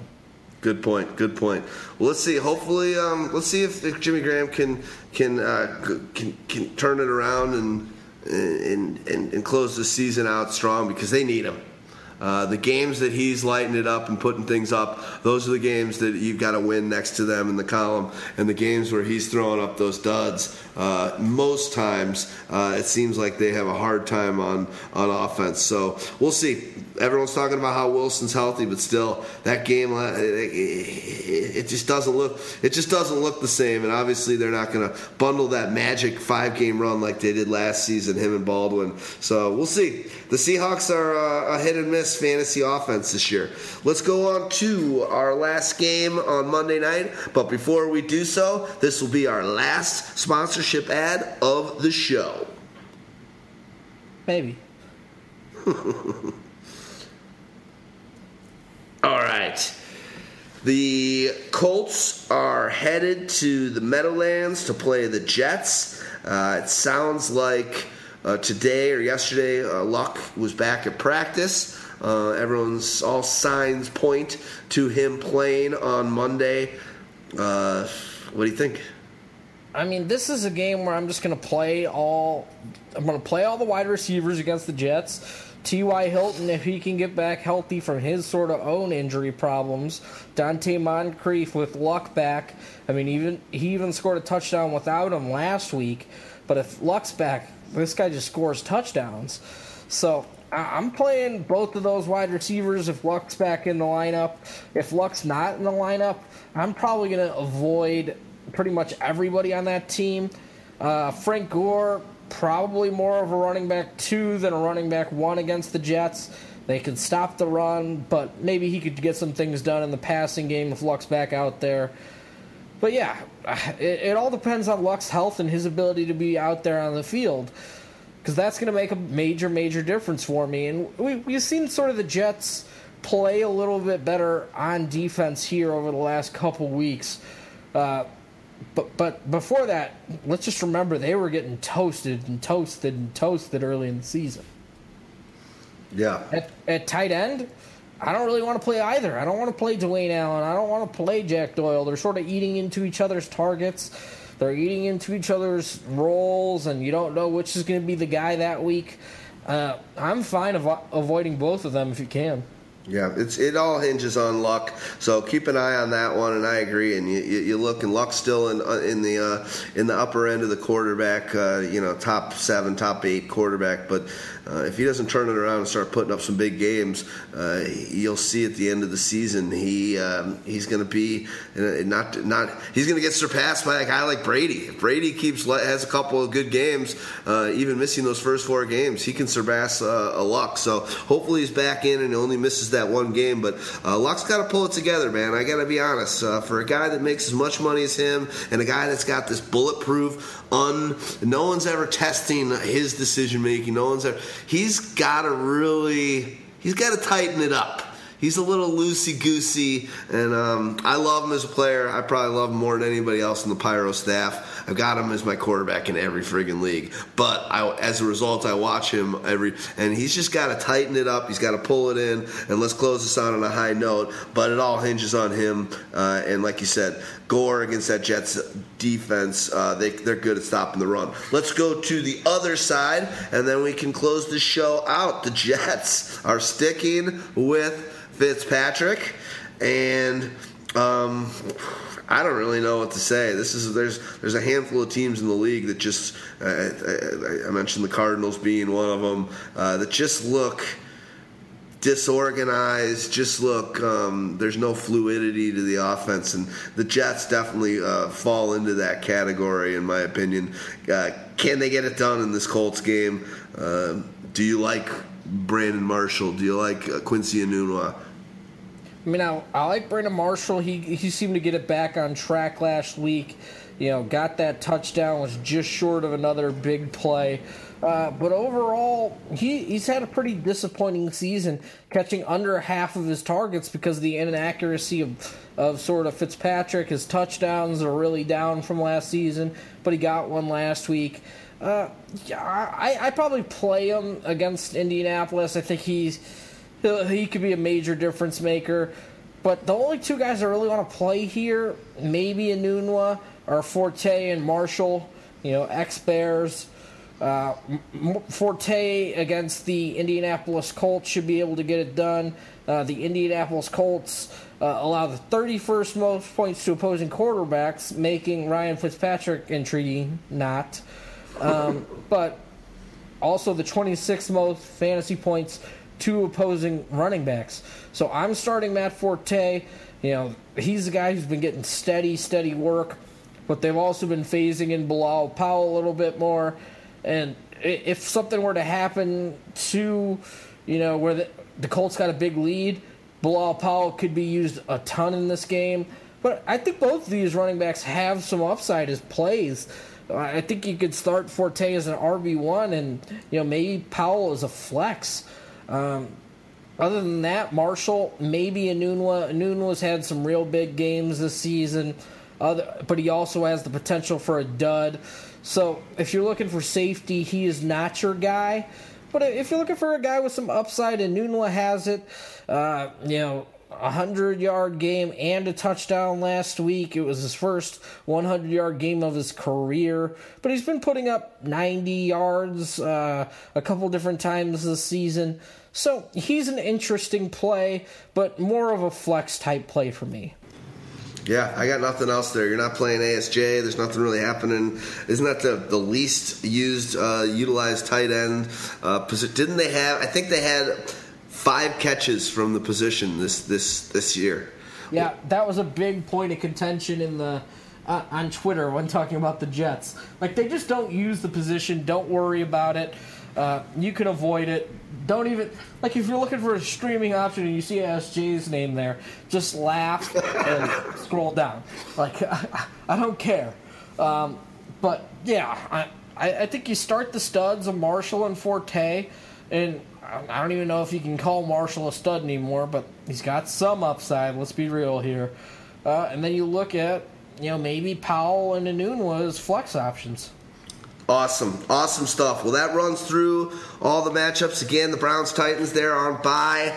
So we just went through the 15 matchups of Week 13, making it lucky number 13. Stag Party, always a pleasure to talk fantasy football, drop the knowledge, give our listeners the goo. It's just awesome stuff. Sorry we couldn't be together face-to-face and doing this together, but as you could hear from my coughing and when I'm muting, I'm blowing my nose and all that stuff. Probably better off for you. For the listeners out there, thanks for joining us. Check out Mo's Pyro Podcast Light this Friday. As I said earlier, it's a great one. I don't know the names of the songs we're going to play because I haven't gotten around to it, but I do know the artist. Before I let you do your last thing, the music you're hearing tonight is from a French electro music band called Justice. And they just released last week just an unfriggin' believable album called Woman.